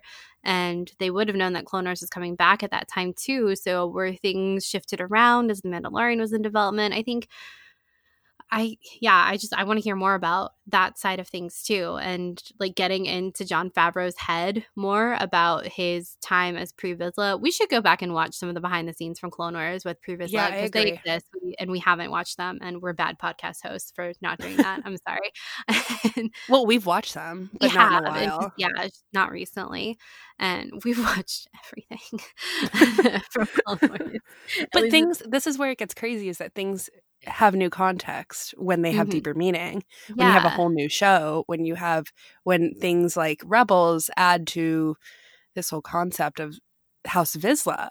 Yeah. And I think that it's even talking about Jon's own relation to his character Pre Vizsla, and even in I think episode 3 or chapter 3, he plays Pax Vizsla. And it's confusing. I think that I've spoken before about how I'm slightly confused about now Jon having voiced 3 pretty big characters in Star Wars. It's getting a little confusing. But at the same time, it makes sense to me that the main character of the show's rescuer would be the Death Watch, which is what Jon, his original Clone Wars role was. He really bought into Pre Vizsla's philosophy. Yes. So that's really, I think, probably the beginnings of him writing the story. Most of these episodes are written by Jon Favreau, if not all of them. I'm not positive about that. I'm pretty sure they all are. Yeah. And I think that it's clear to me that was the starting point, and that's his like point of knowledge. Not saying that he's not super knowledgeable. I think he is at this point, especially with Dave by his side. But I think that was the beginning.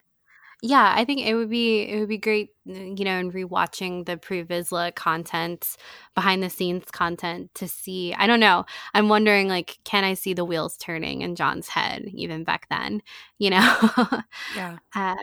Yeah, because it would be really interesting, because we know that when Dave would have like recurring guests on and stuff like that, and whenever they were in the recording booth, he does kind of lay it all out, but he only ever gives information that's needed for the scene. I think that was always a big thing that like Ashley and Matt and James Arnold Taylor would talk about, is that he gives you good information, but it's only the information you need. Like, oh, something's coming down the line, and you'll know about it when we get there. It seems like Bryce got a lot of info, a lot of background info for very uncharacteristic.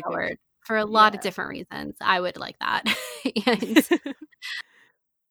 yeah, but then, the flip side of that is that, like, Matt and Ashley and James Arnold Taylor are like actors in the show, and Jon Favreau is an actor, but he's also a writer, and they totally have this deal worked out with like Iron Man and Clone Wars and stuff like that. And so they're talking about all these things, and they're bouncing ideas off of each other. And so like more is being written. I don't know. I think I would like them to do a bit of a retrospective on how that time during Pre Vizsla, if there were any influences on what we're seeing in The Mandalorian now. Any of those ideas, were any of the ideas from Mandalorian kind of sown in very early stages when Jon was recording for Pre Vizsla and the Clone Wars? And even like, I mean, we even have the, just to mention, Forces of Destiny has the Mandalorian episode where we've got the statue of the original Vizsla, right? That's who that is. Yeah. Tar Vizsla. Yeah, Tar Vizsla. We see his monument in Mandalore, on Mandalore, and that's a great Forces of Destiny episode. You should definitely watch it. Yeah, I think there's just a lot of meat here, and I think more than anything, what I'm hoping for season 2 is that it just continues to get weirder. And I think it will. And this whole ending of redemption with the Armorer and Din and Baby Yoda, I think for me really gave me hope for that kind of weirdness. And again, because it felt so much more like a storybook where we're literally turning the pages on these different chapters, I think as we enter into like volume 2, I think that, them talking about you have to reunite it with its own kind. We're going on a hunt for more Yodas. And do you think that that's what we're going to do? That's what I'm hoping we're doing. And that's interesting that you hope that, because I don't think a lot of people hope that. I definitely do. I mean, if we're looking for where he came from, where did Baby Yoda come from? I mean, that's what Quill says in the beginning when they're talking about him, and he's like, "Oh, is he genetically engineered?" And Quill says, "No, he's too ugly for that." That was so funny. And I'm like, Quill, I'm sorry, Baby Yoda is adorable. Excuse me. Have you seen the memes? And he says, and Quill says that he worked on gene farms, and that Baby Yoda didn't come from that. So, and this has big holocron heist energy. And this is an episode from the Clone Wars where the Jedi had, within the Jedi Temple, they had this holocron that had a list of all the Force-sensitive children. And so Baby Yoda's on that list. He was alive. And he's on that list that we see Cad Bane steal in Holocron Heist, which is so freaky. And when you really think about it, it's kind of mind-blowing. And so Palpatine probably has that list or got a piece of it or has it now. I'm thinking like he didn't get it in Clone Wars, but after they took over the galaxy, he definitely went back into the Jedi Temple and got that holocron, you know? And where did Baby Yoda come from? I think that's that's the most interesting question, I think, because there is so much we don't know about the Yoda species. And are all Yoda, this is the question we had in the very beginning, are all Yodas Force sensitive? Does this species in particular have a heightened sensitivity to the Force, like all of them?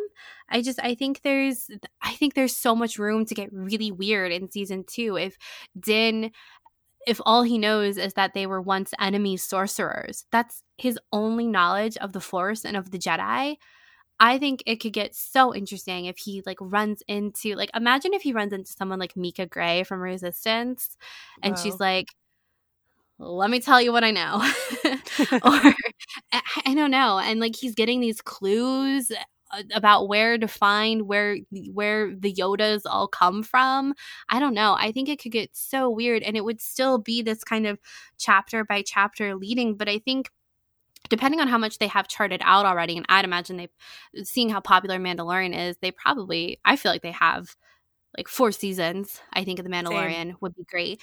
And so if season 2 is going to bring us to our middle point, then we're kind of going to be going downwards, I think, into some darker stuff and some weirder stuff. And I don't know. I think there's a lot of room there to talk about what's been happening in the galaxy and talk about the Force and talk about it from the perspective of a character who has no idea what's going on. Because a lot of the super weird things that happen in the Force and in Star Wars has a smaller audience scale. Less people are watching things like Mortis and World Between Worlds than are watching Empire Strikes Back, where that kind of Force usage has been around for 40 years and is normal in the collective consciousness of what the Force is. But to have a species that has never been explored before in a time period where knowledge of the Force is eradicated, and a culture that was against that quote-unquote religion and organization and is also an orphan himself. I don't know. There's just so much room there. And that's, again, this was me getting excited about season 2. And even if it doesn't take that direction, I'm sure it will be great. But right now I'm wow, let's make it so weird. And I just imagine the Mandalorian on Dagobah and all these different Yodas coming out of different swamps. Like E.T. Yeah. Like the E.T. ride in Universal Studios. Yes, oh my God. Yes. E.T., but make it Star Wars. Yeah. Okay, so I have a theory. Do you want to hear my theory? Yeah, I do. Okay, so this is how I think this show's going to end. I think that this revelation by the armorer of having to find his kind, or effectively you are his father, that temporary vibe of until you find his being, then you are his father. I think that we will eventually grow into a place where that his kind doesn't necessarily matter. We could still go on the self-discovery that you mentioned, this ET planet, whatever, but I think that at the end of the day, I think that perhaps the child will identify more with Din in his own journey, in his fatherhood, than his own kind, and it will kind of drill home this theme that is ever present in Star Wars of adoption. And I think that by the end of it, this is where it gets wild, my wild theory. I'm ready. The child will be faced with a decision about whether or not to go with his own kind or to stay with Din. But because he ages slowly, he will choose to age out until Din dies. Then will go back to his own kind. Ow. Yeah. Oh. That's what I think. I'm laying it out here on February 24th, 2020. That I think that's what's going to happen. Yeah. Yeah, I think you're definitely I think this series ends with them together. I think you're absolutely right about that. They're a clan of two. Yeah, they're them saying that, I think, isn't just a temporary title. I think that it is the theme of the show. No. And yes, we can discover what we need to discover about the child's own force sensitivity and his species, because you're right, it is a major mystery, and it is something that the armor brought up, so it will be explored. It's like Chekhov's gun, right?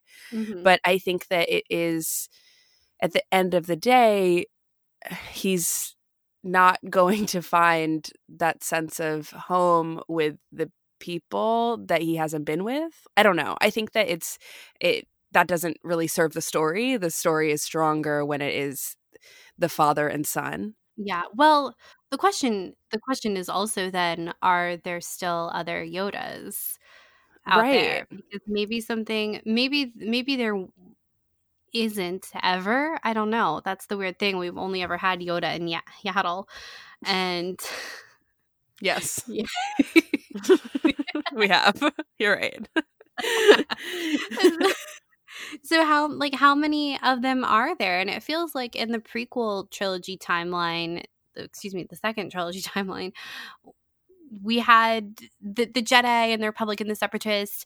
Everything, the galaxy felt pretty chartered. It felt like people knew what was out there. There were the unknown regions, of course, but it felt like everything that was in these other areas, we knew what planet was what, we knew who was from where. I don't know, things felt a bit more concrete.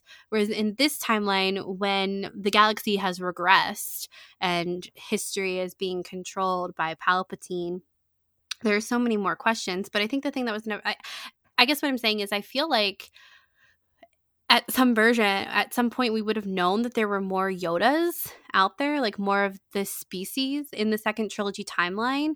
And I guess that's not a fair assumption, but I don't know. It kind of feels like maybe we would have. And so I wonder if maybe there's only ever like one or two, or maybe the ones like Baby Yoda's parents were killed, but that would have been back in Phantom Menace timeline. You know, there's so many questions about it. But I think you're right. I think they end the series together. And I don't know, when you were talking, it was like, now I got this really sad vision of like them finally finding Baby Yoda's home, but it's like desolate and empty because there's no one there, because they are all gone. They're all dead. I bet that would completely mirror Din's own life, which his parents are dead. At least that's what I assume. Unless, do we see them get murdered, or do we just hear them? No, they close. I think we hear it. They like close the doors, and I think and then there's a bomb, or something. Yeah, I think it's pretty safe to say they're gone. Regardless, that town was completely decimated. So whatever life that Din and his parents knew there is gone. So I think that's an interesting theory. Will they go there too and like revisit that place? Does Din even remember where that place is, like what that planet is? Because then you have this interesting conversation too of like found family, and like you said, like adoption. Like Din is Mandalorian, but he was also something else before that too. And it's a creed. It's not a race. Yeah, is there any part of him, if he does remember, or if he remembers in the future, what came before he was Mandalorian? Because I remember talking about when we saw those trailers and stuff that like what they were wearing seemed like ceremonial clothes, almost like they were all in like these red robes kind of thing. And it was like, we speculated about if there was like a ritual going on at that time, or maybe that's just what people wore. We don't know. But if it was like a ritual or traditional clothing even, is there a part of him that still would remember that or identify with that? But then his identity then becomes more like that, like to Baby Yoda. That becomes his center, his core. And I think the same would be true for Baby Yoda. Like, who knows what Baby Yoda can or can't remember? Does he have force abilities where, like, if he touches something, it could give him a memory? Like Quinlan Voss, Rey. I think the fact that he like can't verbalize, I think presents like it's really interesting to see how they use that in the future in the storytelling. But it's still crazy thinking like, how long has he been with the Empire or like hidden away? He was born in Phantom Menace timeline thereabouts. It's just it kind of boggles the mind. So he has seen the Jedi, maybe, but we don't know. An infant, though. Yeah, like, I think that right now he is a toddler, and I think it was like what sort of cognition was happening in that time period. Can he like impress memories to someone else, though? Maybe. I mean, you never know. Yeah, I don't know. I like I said, I think there's so much room for it to get weirder, and I hope it does, because I love that side of it, of Star Wars, but I know that it's going to be good, whatever it is.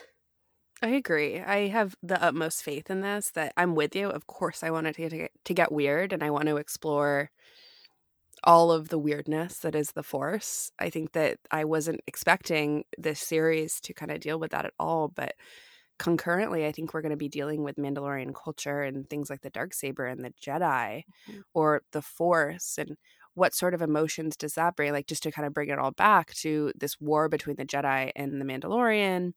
And even like, I really do think that Tar Vizsla as the first Jedi Mandalorian will come back in this series with Force sensitive the child. I think that will have some sort of parallel. We'll see. It's just so fascinating. I think that there's really a lot to talk about, I think, in this show that we haven't even talked about yet. I kind of want to talk about a little bit of Kuiil and IG-11, who kind of operate kind of together, because I think there's this beautiful montage of when Kuiil discusses reforging and putting back together IG-11. It like totally brought me to tears. I don't know about you, but the image of Kuiil going and retrieving this droid, there's some like, really, I've mentioned this on other podcast episodes before, but everything droid based in like droid sentience and everything post L337 in Solo, like things have changed for me. And when I think about droids, I don't know about you, but like this collection of the pieces and this reconstruction and this relearning, this beautiful montage really of, and it's funny too, which is great, of kind of this awkward toddler IG-11 droid. And I think that in a way, like, does it parallel what could happen with the child in Mandalorian? Yes, I do think so. But I think that there's something, again, to go back to like, you only know what you know, and you only know what you've been programmed. I think that the first time we see IG-11 is that he's been programmed to kill, and he has like one job, and then he's so funny with this whole self-destruct thing. And later, when Kuiil is able to reprogram him as a nurse droid, and he has that secondary programming even later when he sacrifices himself, I think that reprogramming, there's obviously a certain amount of trust that comes from Din in order to trust this droid that was a murder bot before with his child. You can say that now, his child. Yeah. And I think I love the word murder bot. I have to use it sometimes. It's just funny. Like, you have the calf droid. Never forget, that's a murder bot. That is a murder bot. If there's ever been a murder bot. 000 in the Afrocomics, and definitely a murder bot. I think that there's just anyway, what I'm saying is that there's this like really amazing theme of like unlearning what you have learned, really, which I think is so Star Wars from Empire Strikes Back. Yoda says that. you can obviously constantly always change your path. And this was a perfect example of that for me, of someone taking a chance on something that was broken, like the IG-11, and then helping him have a new purpose, which it was just beautiful. Yeah, I thought I didn't know I needed it. Yeah. And watching him, I remember the first time watching the montage of Quill reforging IG-11, and I remember thinking, man, we're spending a lot of time with this reforging. And I remember thinking, where's Baby Yoda? Mood. I would like to see the baby. He's sleeping. Open the pram. I think the fact that the word pram exists in canon and was said by Werner Herzog trying to see the baby is just like a whole combination of things I never anticipated in Star Wars, and I love it so much. But yeah, I remember thinking, I was like, we're spending so much time on this reforging, and I remember thinking, do I care? What are we going towards? And then even in my first viewing of watching it, and then seeing at the end when he, like, I still don't understand why Din doesn't like droids, but I guess because they killed his parents. I don't know why I'm like trying to make it this bigger thing, but he probably assumes that they killed his parents, and so that's part of why he hates them. And the fact that IG-11 tried to, murder Baby Yoda is obviously Murderbot murdered Baby Yoda. And then like just the whole trajectory of them at the end, and Din is literally willing to die before he takes off his helmet, and IG-11 finally convinces him to do it, and all he needs is a little Bacta spray, and you even see it on Pedro's face. He's like, oh, I'll be okay. IG-11 is like, yeah.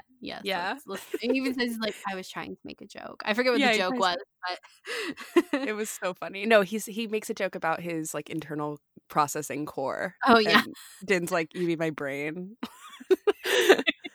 Yeah, so and I just like, I was trying to make a joke. Relatable. Yeah, I know. When someone doesn't take your joke.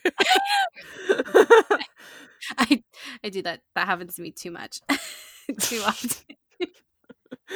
And I'll usually make a joke about something that came up in conversation like 5 minutes prior, and everyone's moved on and forgotten about it. And I'm like, oh no, remember, it's funny because we were just talking about this thing like 10 minutes ago.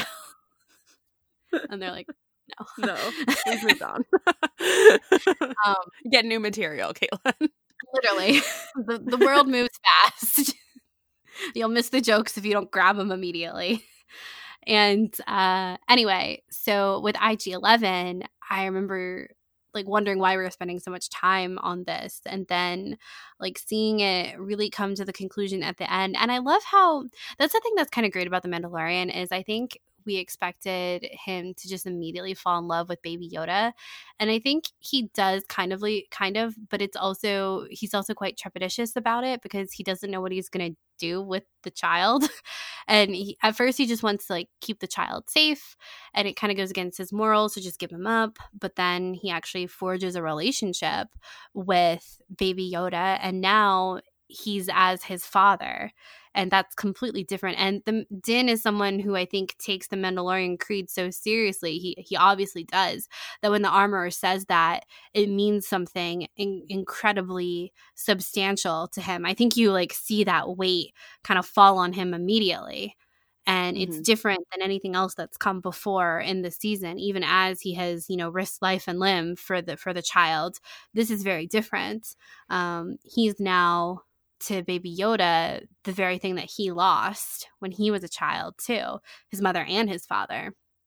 And I love the moment when they're on the ship. Number one, I gotta say, I love the setting of that ship, like that boat in the lava. We've never seen something like that in Star Wars, and I thought it was really. It felt like a tunnel under a castle, like a moat. It felt mythic to me. It really did. And like the river Styx, and we've got the R2 unit. Like, the cursed R2. The cursed R2. Who's covered doomed to drive on the river Styx, literally. He's like covered in molten lava, and it just like cracks Poor off guy. him. And then Poor guy. he stands up, and he's like a scary R2 unit that has like arms and legs, and he's just like plowing them down the lava river.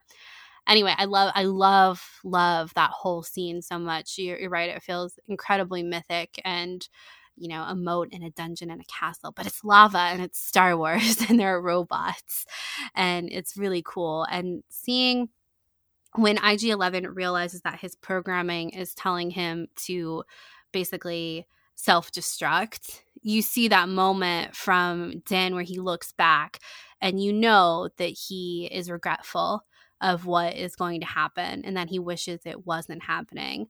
And, you know, like we kind of talked about at the top of the show, redemption not just being for one character. It's not just for IG-11. It's for all of them in that moment. I think it's for IG-11, and then it's also for Din and his feelings towards it, and the redemption of, I don't know how to describe Din it. Like being sad over a sacrifice of a droid. He's even called out upon it. Yeah. IG-11 is like, you're sad. I've studied your voice. I know. You don't have to be sad. Yeah. Oh. I know. It's so much. And I think that you're right that in that moment, it's this full circle of, we've seen basically almost every single episode of Din being prejudiced towards droids. And as an audience member, we know that like that's not cool because droids, you know, can be sentient. Like it's okay, we get it. Now we've seen characters that we know and love that have emotions and feelings and free will in a sense, right? And I think that there's this again, this like mutuality that happens between them, this trust, and that's why that moment is so sad, because Din recognizes that sacrifice will save them all, and that perhaps he had been wrong all this time about not trusting him. Yeah, I think that's part of the tragedy of Star Wars that we see so often, and Rogue One always kind of exemplifies this the best, is that I was wrong, but there's no more time left. Mm-hmm. And this is all we have. This is the moment that we have. Yeah. And I think that happened in The Rise of Skywalker too. This, like, that's all the time that we have, is that, yes, I was wrong. But here I am at the end doing the right thing. You're right. Like in Rise of Skywalker, and then also now what we saw in The Mandalorian in this moment too, is like he's had this about face and he realized Din that he was wrong in his prejudice towards droids. Maybe not towards all droids, but towards this droid in particular. And now it's too late. And this is the end. And what IG-11 says at the end, he's like, don't cry. I can't die. I was never alive. It's just, it's so much. And it really is. It really is. And that's so, it's a really. I've never been alive. Yeah. I think it goes really well with like what you were talking about earlier, like with L3 and how that's kind of changed the conversation with droids and their sentience. But then also, like in this instance, they're not. And IG-11 acknowledges that he isn't. And I think this too plays into the conversation within the Clone Wars that we were just having with the episode Bad Batch about what the clones are if they're not fulfilling their purpose. Are they still human? Are they still like individuals? And Clone Wars pushes to prove that they are, but then they are also bound to their genetic coding. And I think it's kind of the same with the droids in a way. Like they have these personalities, and Quill even says so much when we're going through this whole montage of reforging. He's like, he developed his own idiosyncrasies and personality as he was relearning everything that he had to do.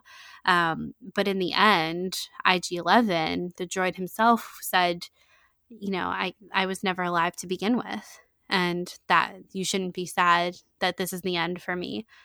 But we are, and because we've gotten to know him. And I think it was the same thing with L3, and I wish L3 had more of a moment to say something like that, either for herself or for the audience. I don't really know, but I think that the whole conversation of what is, because I think we look at a lot of droids and especially like R2 and BB-8 and stuff. You know, in fan fiction, like modern AUs, they're always like dogs. Like the droids always become dogs because they're like little pets. And R2 and BB-8, I think, fit into that mold really well because they're shorter than us. They don't speak English, basic, and they chirp like a pet would. Whereas, you know, characters like L3 and IG-11 and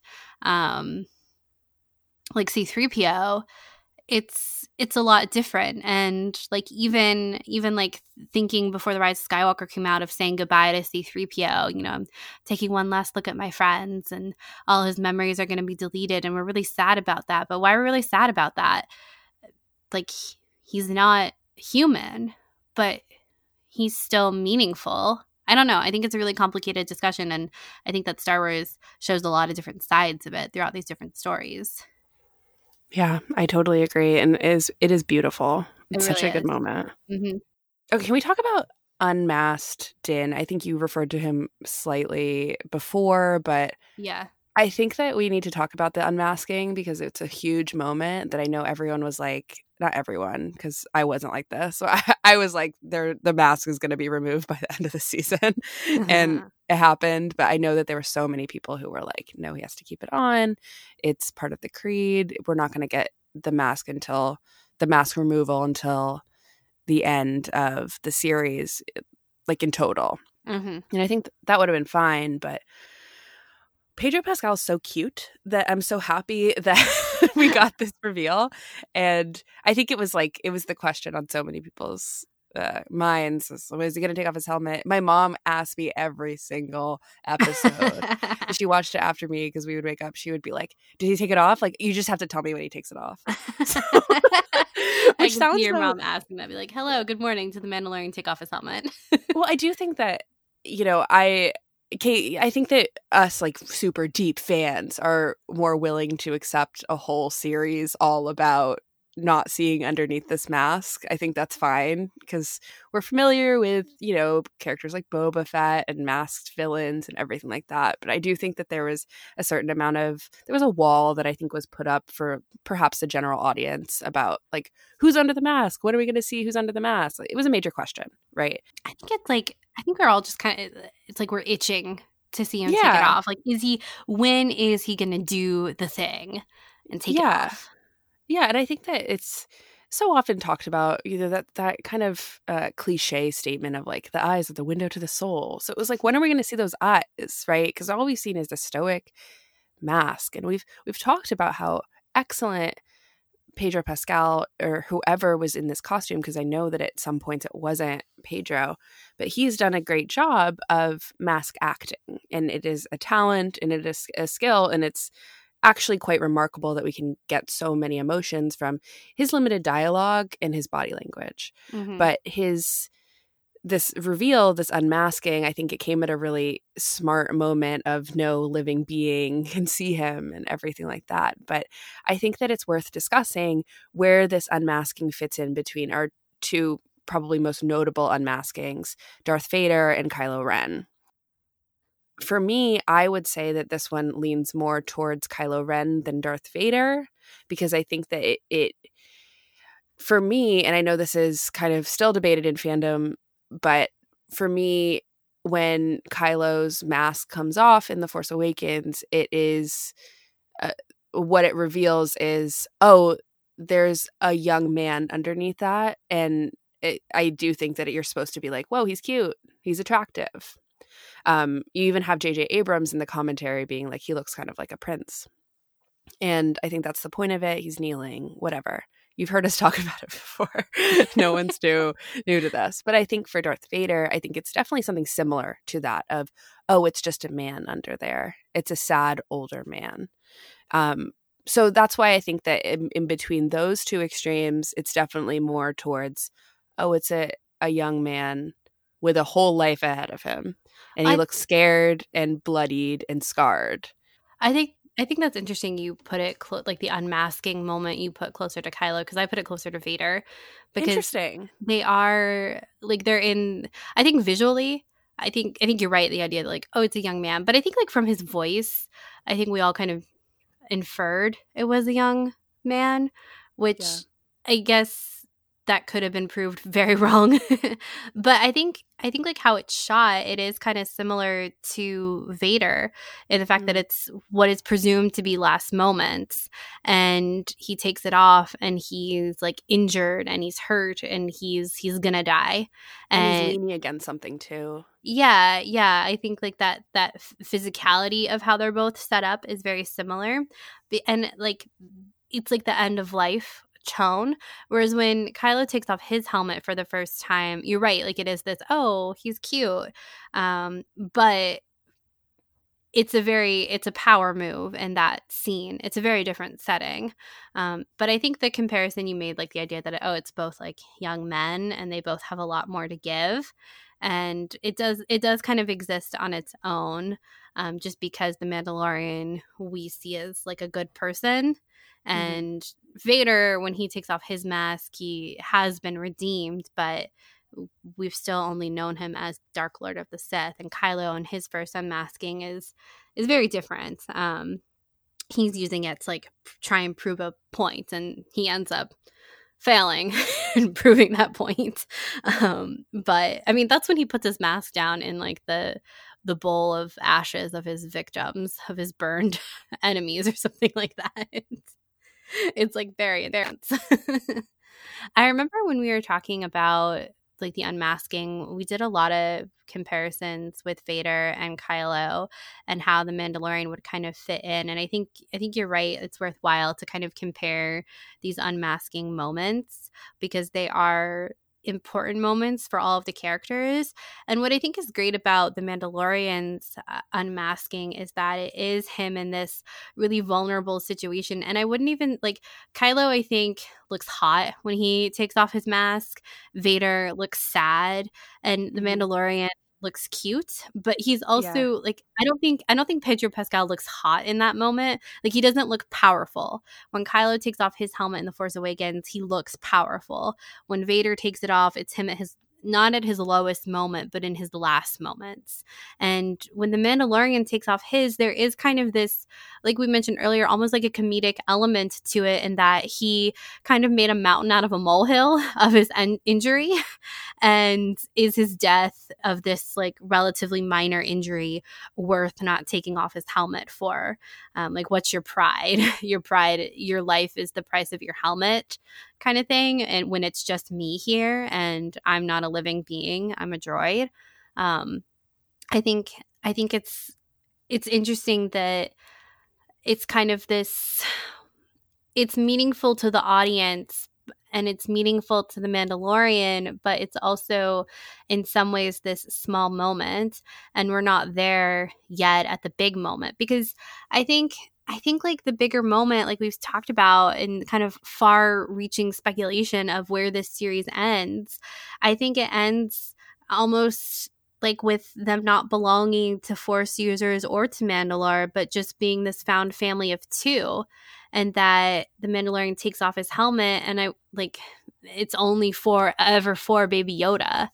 Or maybe he does like end up back on Sorghum with that widow or with Cara or with someone else entirely, and they have this family and he gives it up.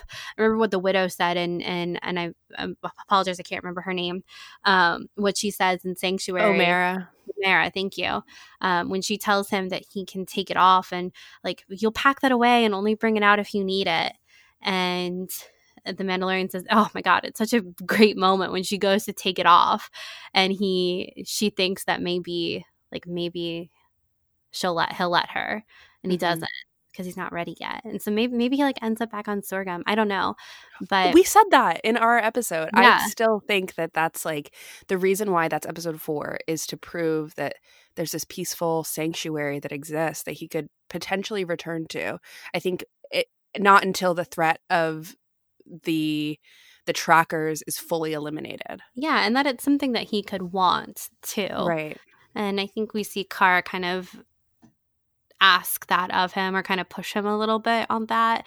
And because the Mandalorian is the man of very few words, I don't think we really see him say that. But the way that he like talks to Omera, and the way that he, like in that moment in particular, when he lets her get to the point of like moving his mask and then he takes her hands down. I think that says a lot, like in his actions. And I'm curious about what the next unmasking will be, because I don't know if I think that the Mandalorians unmasking are of the same narrative weight as Kylo's and Vader's first unmaskings are. I think it is like in the narrative of his relationship to droids, but like at the end of the day, his relationships, I think, to like Cara and maybe Greef in the future and Baby Yoda are like more important. And so when will that come into play later?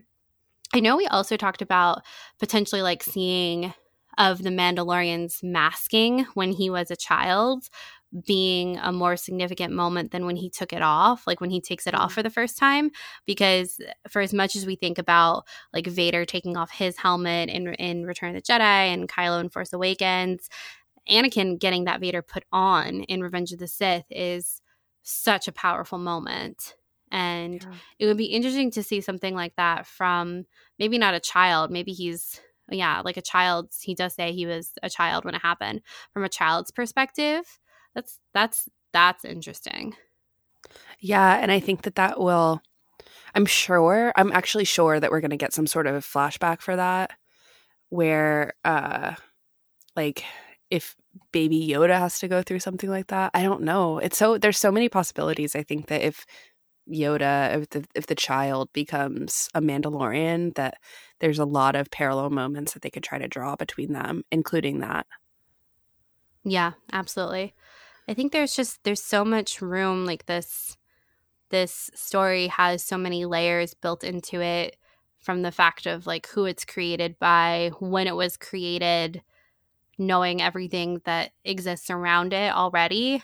I don't know. It's really interesting. And totally. Wow, I can't wait. Me too. One thing that I forgot to mention that I wanted to is I thought the creatures that were like the pterodactyl creatures, they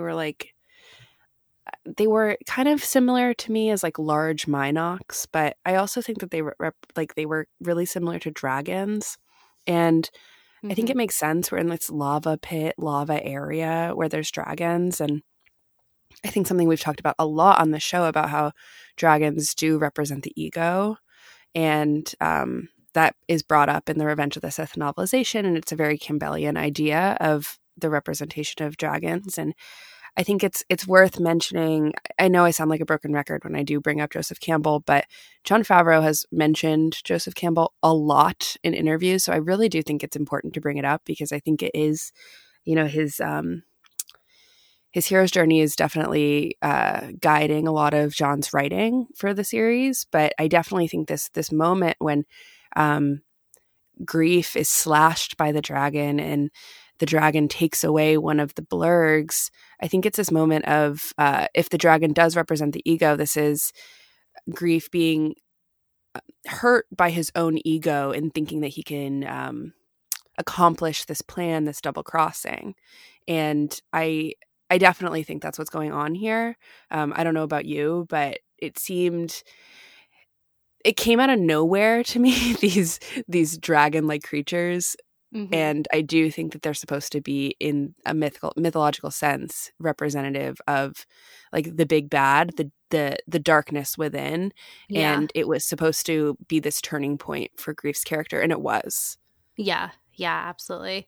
I think it's interesting thinking about the hero's journey and where Din will go next, because he's not a traditional hero, and he's not really even an anti-hero or a Byronic hero. I don't think he's kind of hard to categorize, because even from the very beginning, I remember talking about how he had he did right by Quill and thinking like, that's kind of weird that he did that. Like, he's a bounty hunter, he's a Mandalorian, like they're like in this time period they're kind of known for their like how rare they are, and then also how they're like great warriors, and the fact that he like offers to hire Quill and give him a livable wage and like thanks him and trusts him. I remember being really surprised by that. And because he doesn't talk a lot, I remember thinking like, who is this person?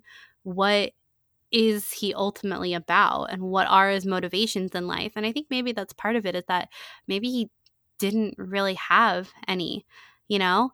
And Baby Yoda gives him something like this motive, this purpose, and that's going to propel him through this whole journey. And I wonder, like, again, because he's not like a quintessential hero when those different sides of him come into friction. I don't know. It'd be really interesting to see what happens next. Yeah, I definitely think that Din is on a hero's journey. I think we're in the middle of it. And I think that maybe it's worth it to kind of go through it and kind of talk it out. I think that we can refer to the cycle that everyone is very familiar with.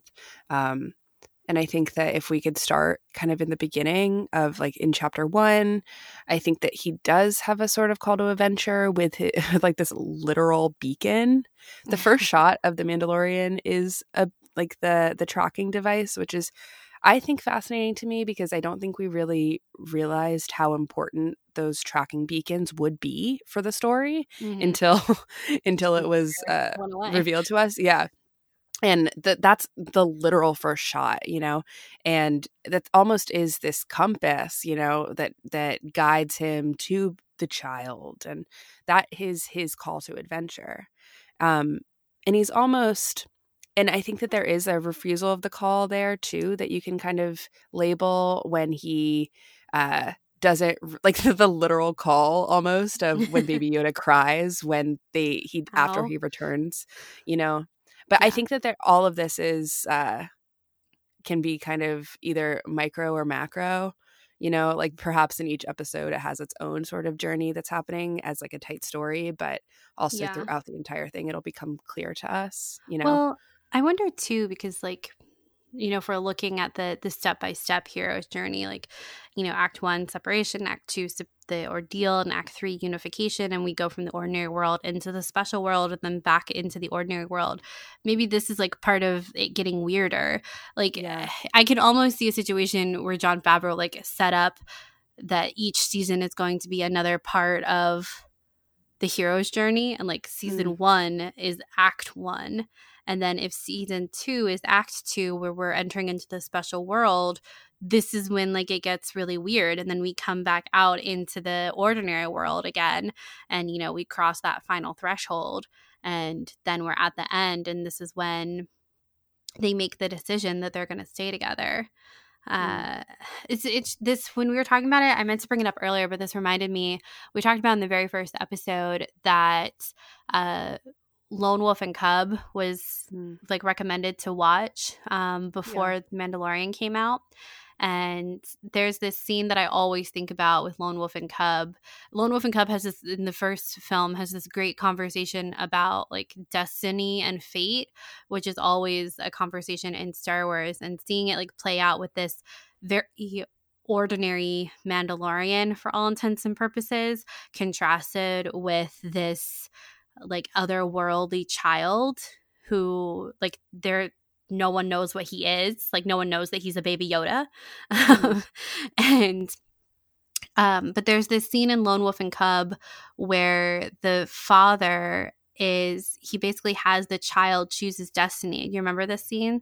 Yeah. And I think it's the scene that stands out the most for me, I think, in this that film, because the father is like about to go on his quest for revenge against his wife that's been murdered, and he has this like 2-year-old son, and he sits his son in front of a play ball and a sword, and he lets his 2-year-old son crawl to whatever his destiny is. And if he chose the ball, like the toy, he was going to kill his son so that he could rejoin his mother in the afterlife.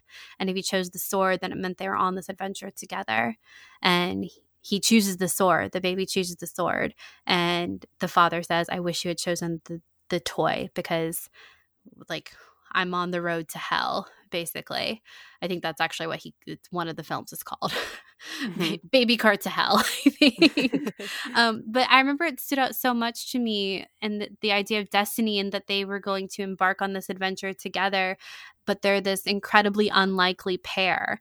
And even throughout the films, everyone comments and everyone begins to know who they are. They start calling them Lone Wolf and Cub, and people have heard of this assassin who travels around with a child. And the idea that it was this kind of chosen destiny, it was their fate to be on this path together. And I think the father often talks about it that way, like it was our destiny to be on this path of revenge, and the road we walk is a lonely one, kind of. It's very verbose, and it is very mythic. And I think about that a lot with The Mandalorian and Baby Yoda, and how they have chosen this path. But I don't think, I mean, who knows how, like, what Baby Yoda thinks. But I don't think The Mandalorian, I think this moment at the end of Redemption, when he's with the armorer, this is when I think he realizes the path that he has stepped on is going to be a pretty permanent one. And I don't really think that settled with him until this moment. I think he understands it a lot more now.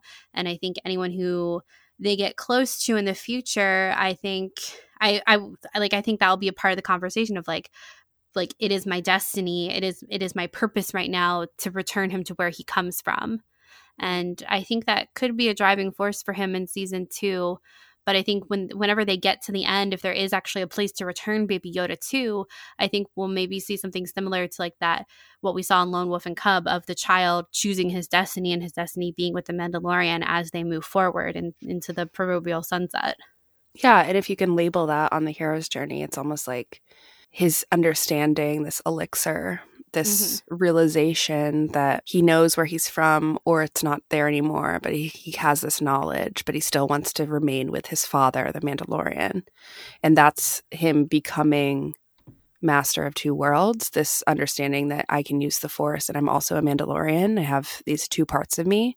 I'm talking about Baby Yoda now. Yeah, I was like, did you see something I didn't with the Mandalorian? No, but that would be, I think, really powerful, because I think the child is just as much of a main character as the Mandalorian at this point, where you're right, it will be this aspect of choice involved. And then from there, it's almost like that's their freedom to live almost as father and son without the oppression. Yes.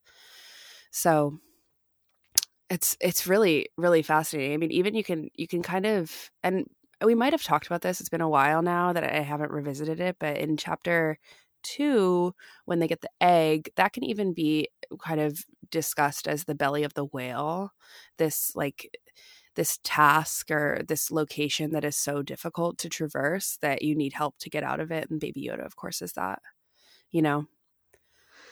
Yeah. And it even is like, it is almost this womb. We talked about it as a womb, but it is almost this belly, this internal place that he has to go in to seek this object. Yeah. Caves, man. Every time it's in Star Wars, I'm like, caves. On high alert. Yeah. Happening. It's true. I just think this is definitely something that we need to keep our eye on. Not that we aren't, because this is how our brain works, but I think that something that I really like that The Mandalorian and Jon Favreau and Dave Filoni are very cognizant of this like story tradition of telling the monomyth. And they're very open and have been since the beginning of discussing what that means and that like cultural footprint within Star Wars. And it's very important, I think, that it's not very important. Not every story has to follow it, but it is nice to have this mythic understanding of an arc that our characters are on. Yeah, it feels, I don't know. I think that's what they wanted. Yeah. I think that, again, going back to like calling it chapters, I feel like I'm like putting a lot of importance on this, on just calling it chapters. But I think that says a lot for how they were conceptualizing these stories. And there's a connotation that comes with the word chapter that doesn't come with just an episode title. And yeah. I think that's worth thinking about, especially when we're thinking about like traditional storytelling and things like the monomyth and the hero's journey that has like steps to it. And the good thing about like Star Wars and the storytellers that we have in Jon Favreau and in Dave Filoni is that they're well versed in both kinds of storytelling and like thinking outside the box while also respecting and maintaining not status quo but like what's come before. And I think that the way that they have it set up as a storybook in a way gives them a structure, but then they're both creative enough to color outside the lines. And I think that's going to make it when we're able to see this 3-4 season story all together, I think it'll be really special. It will. It'll be one of those things you can put on the shelf, Caitlin. Put it on the shelf. And we love that because this is like a book, like you said, putting it on the shelf. A storybook. And maybe if it ever comes out on DVD, it'll say like volume 1, oh my God, 2, that'll be so great. And then, man, like chapter, and there'll be like that. A table of content. I want someone to design like a storybook of The Mandalorian, like a children's storybook of like chapter 1, The Mandalorian. It's just like a little picture of what he did. And then chapter 2, and there's like a table of contents at the beginning. You know, I think that would sell really well. I agree. And you're an artist, so I think you wow. should. I think you should. You are. Charlotte did this great drawing of the Mandalorian's helmet. Back, was it right before Rise of Skywalker came out, or right? Was it in November? Right before. Yeah, it was really good. It's on our Instagram. You guys should go check it out. But Charlotte is very skilled, and she doesn't show it off enough. So I think you should draw us all a Mandalorian storybook. Oh my God, that would be quite the project. Yeah, and then you could put it on your own shelf, though. I mean, wow, talk about full circle. Whoa, meta. Actually, though. Yeah, so I think you should. Okay, all right, done.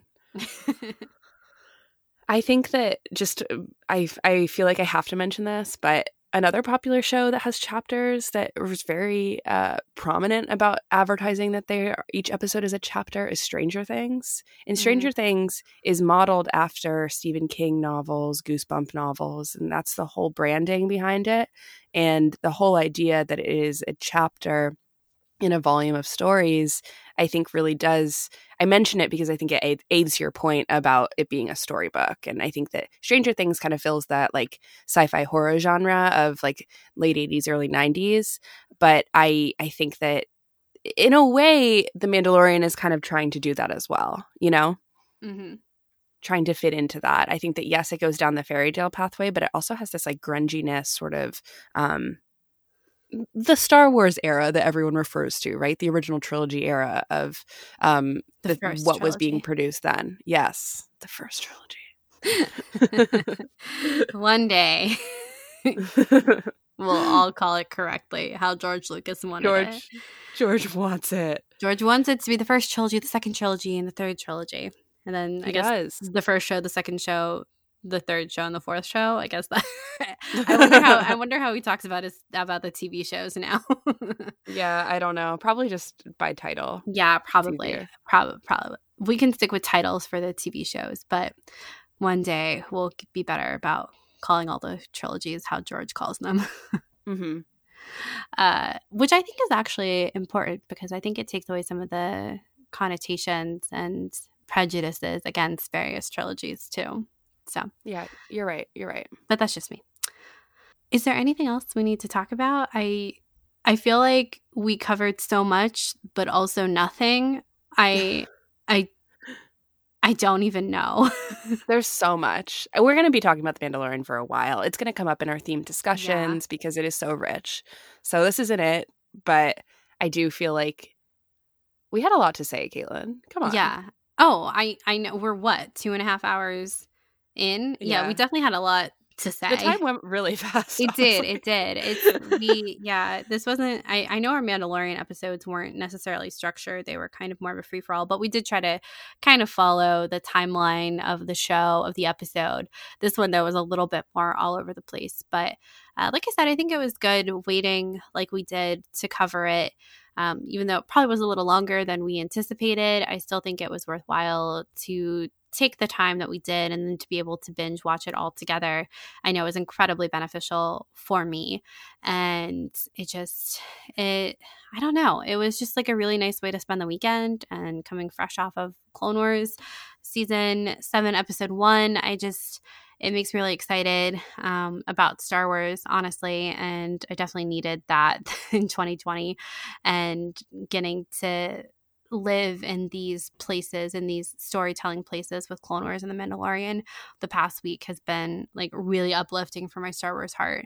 And The Mandalorian is such a good story, and it's structured so well, and the things that it's doing really hit on all the high points of what Star Wars is, as far as like, don't be afraid to be cute, have like a kind of ambiguous moral character, use super innovative technology, Joseph Campbell, Darksaber, the Darksaber. Like, we've got our animation, we've got our force healing with the 3rd trilogy, we've got our grittiness of the 1st trilogy, we've got our Mandalorian history from the 3rd trilogy, 2nd trilogy. It's confusing.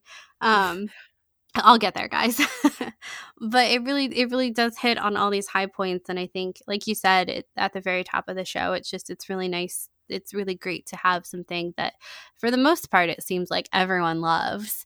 Yeah. And the conversation seems to be pretty resoundingly positive. And that's just, there's a reason why, and that's because it's really good. Yeah. So many people were asking me about the Darksaber after that episode. It felt so exciting to discuss animation. And I mean, that reveal feels like it was really made for us. Like, there's several moments, I think, in my Star Wars life where I felt that way. I felt so like recognized and heard. And Rogue One was definitely one of those moments where I was like, wow, this is a Star Wars movie for me. Mm-hmm. In the movie theater, that's how I felt.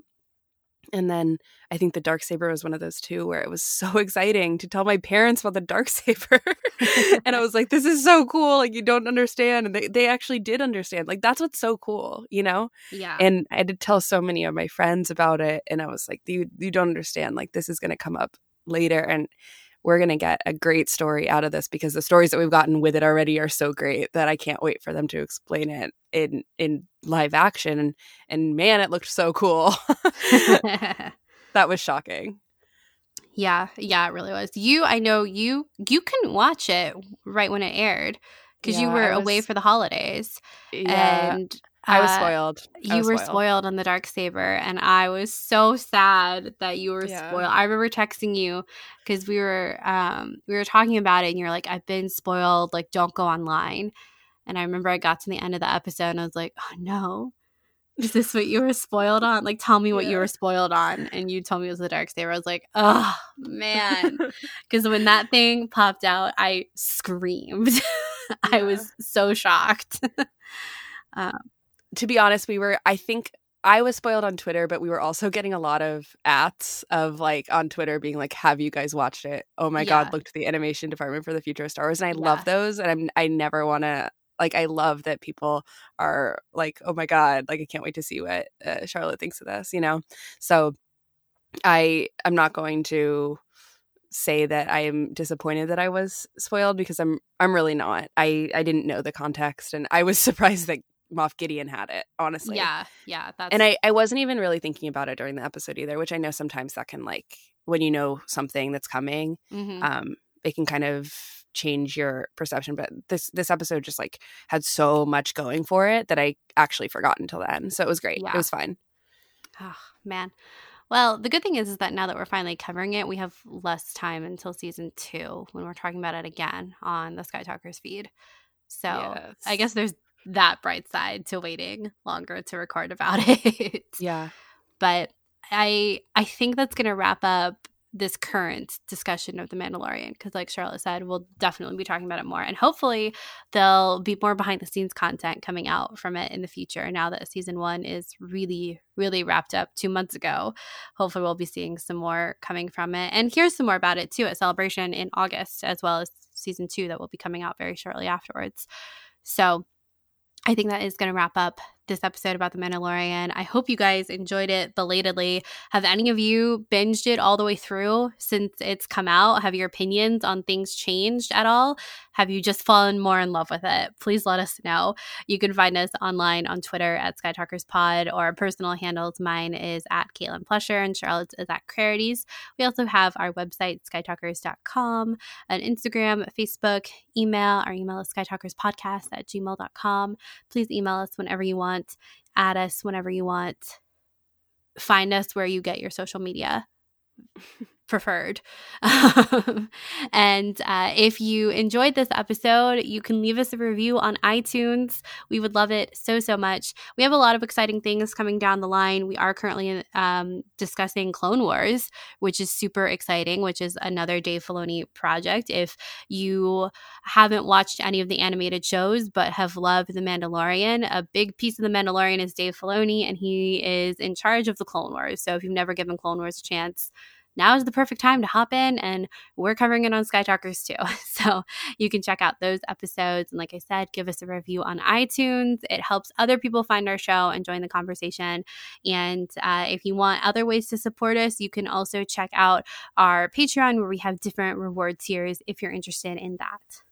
Yes, absolutely. And I want to shout out our very awesome patrons today: Alyssa, Jessica, Heidi, Emily, Jordan, Timothy, Mary, John, Vundacast Productions, Alex W., Joey, and Jason. Thank you so much for supporting us. Yes, thank you guys so much. And until next time, may the Force be with you. May the Force be with you.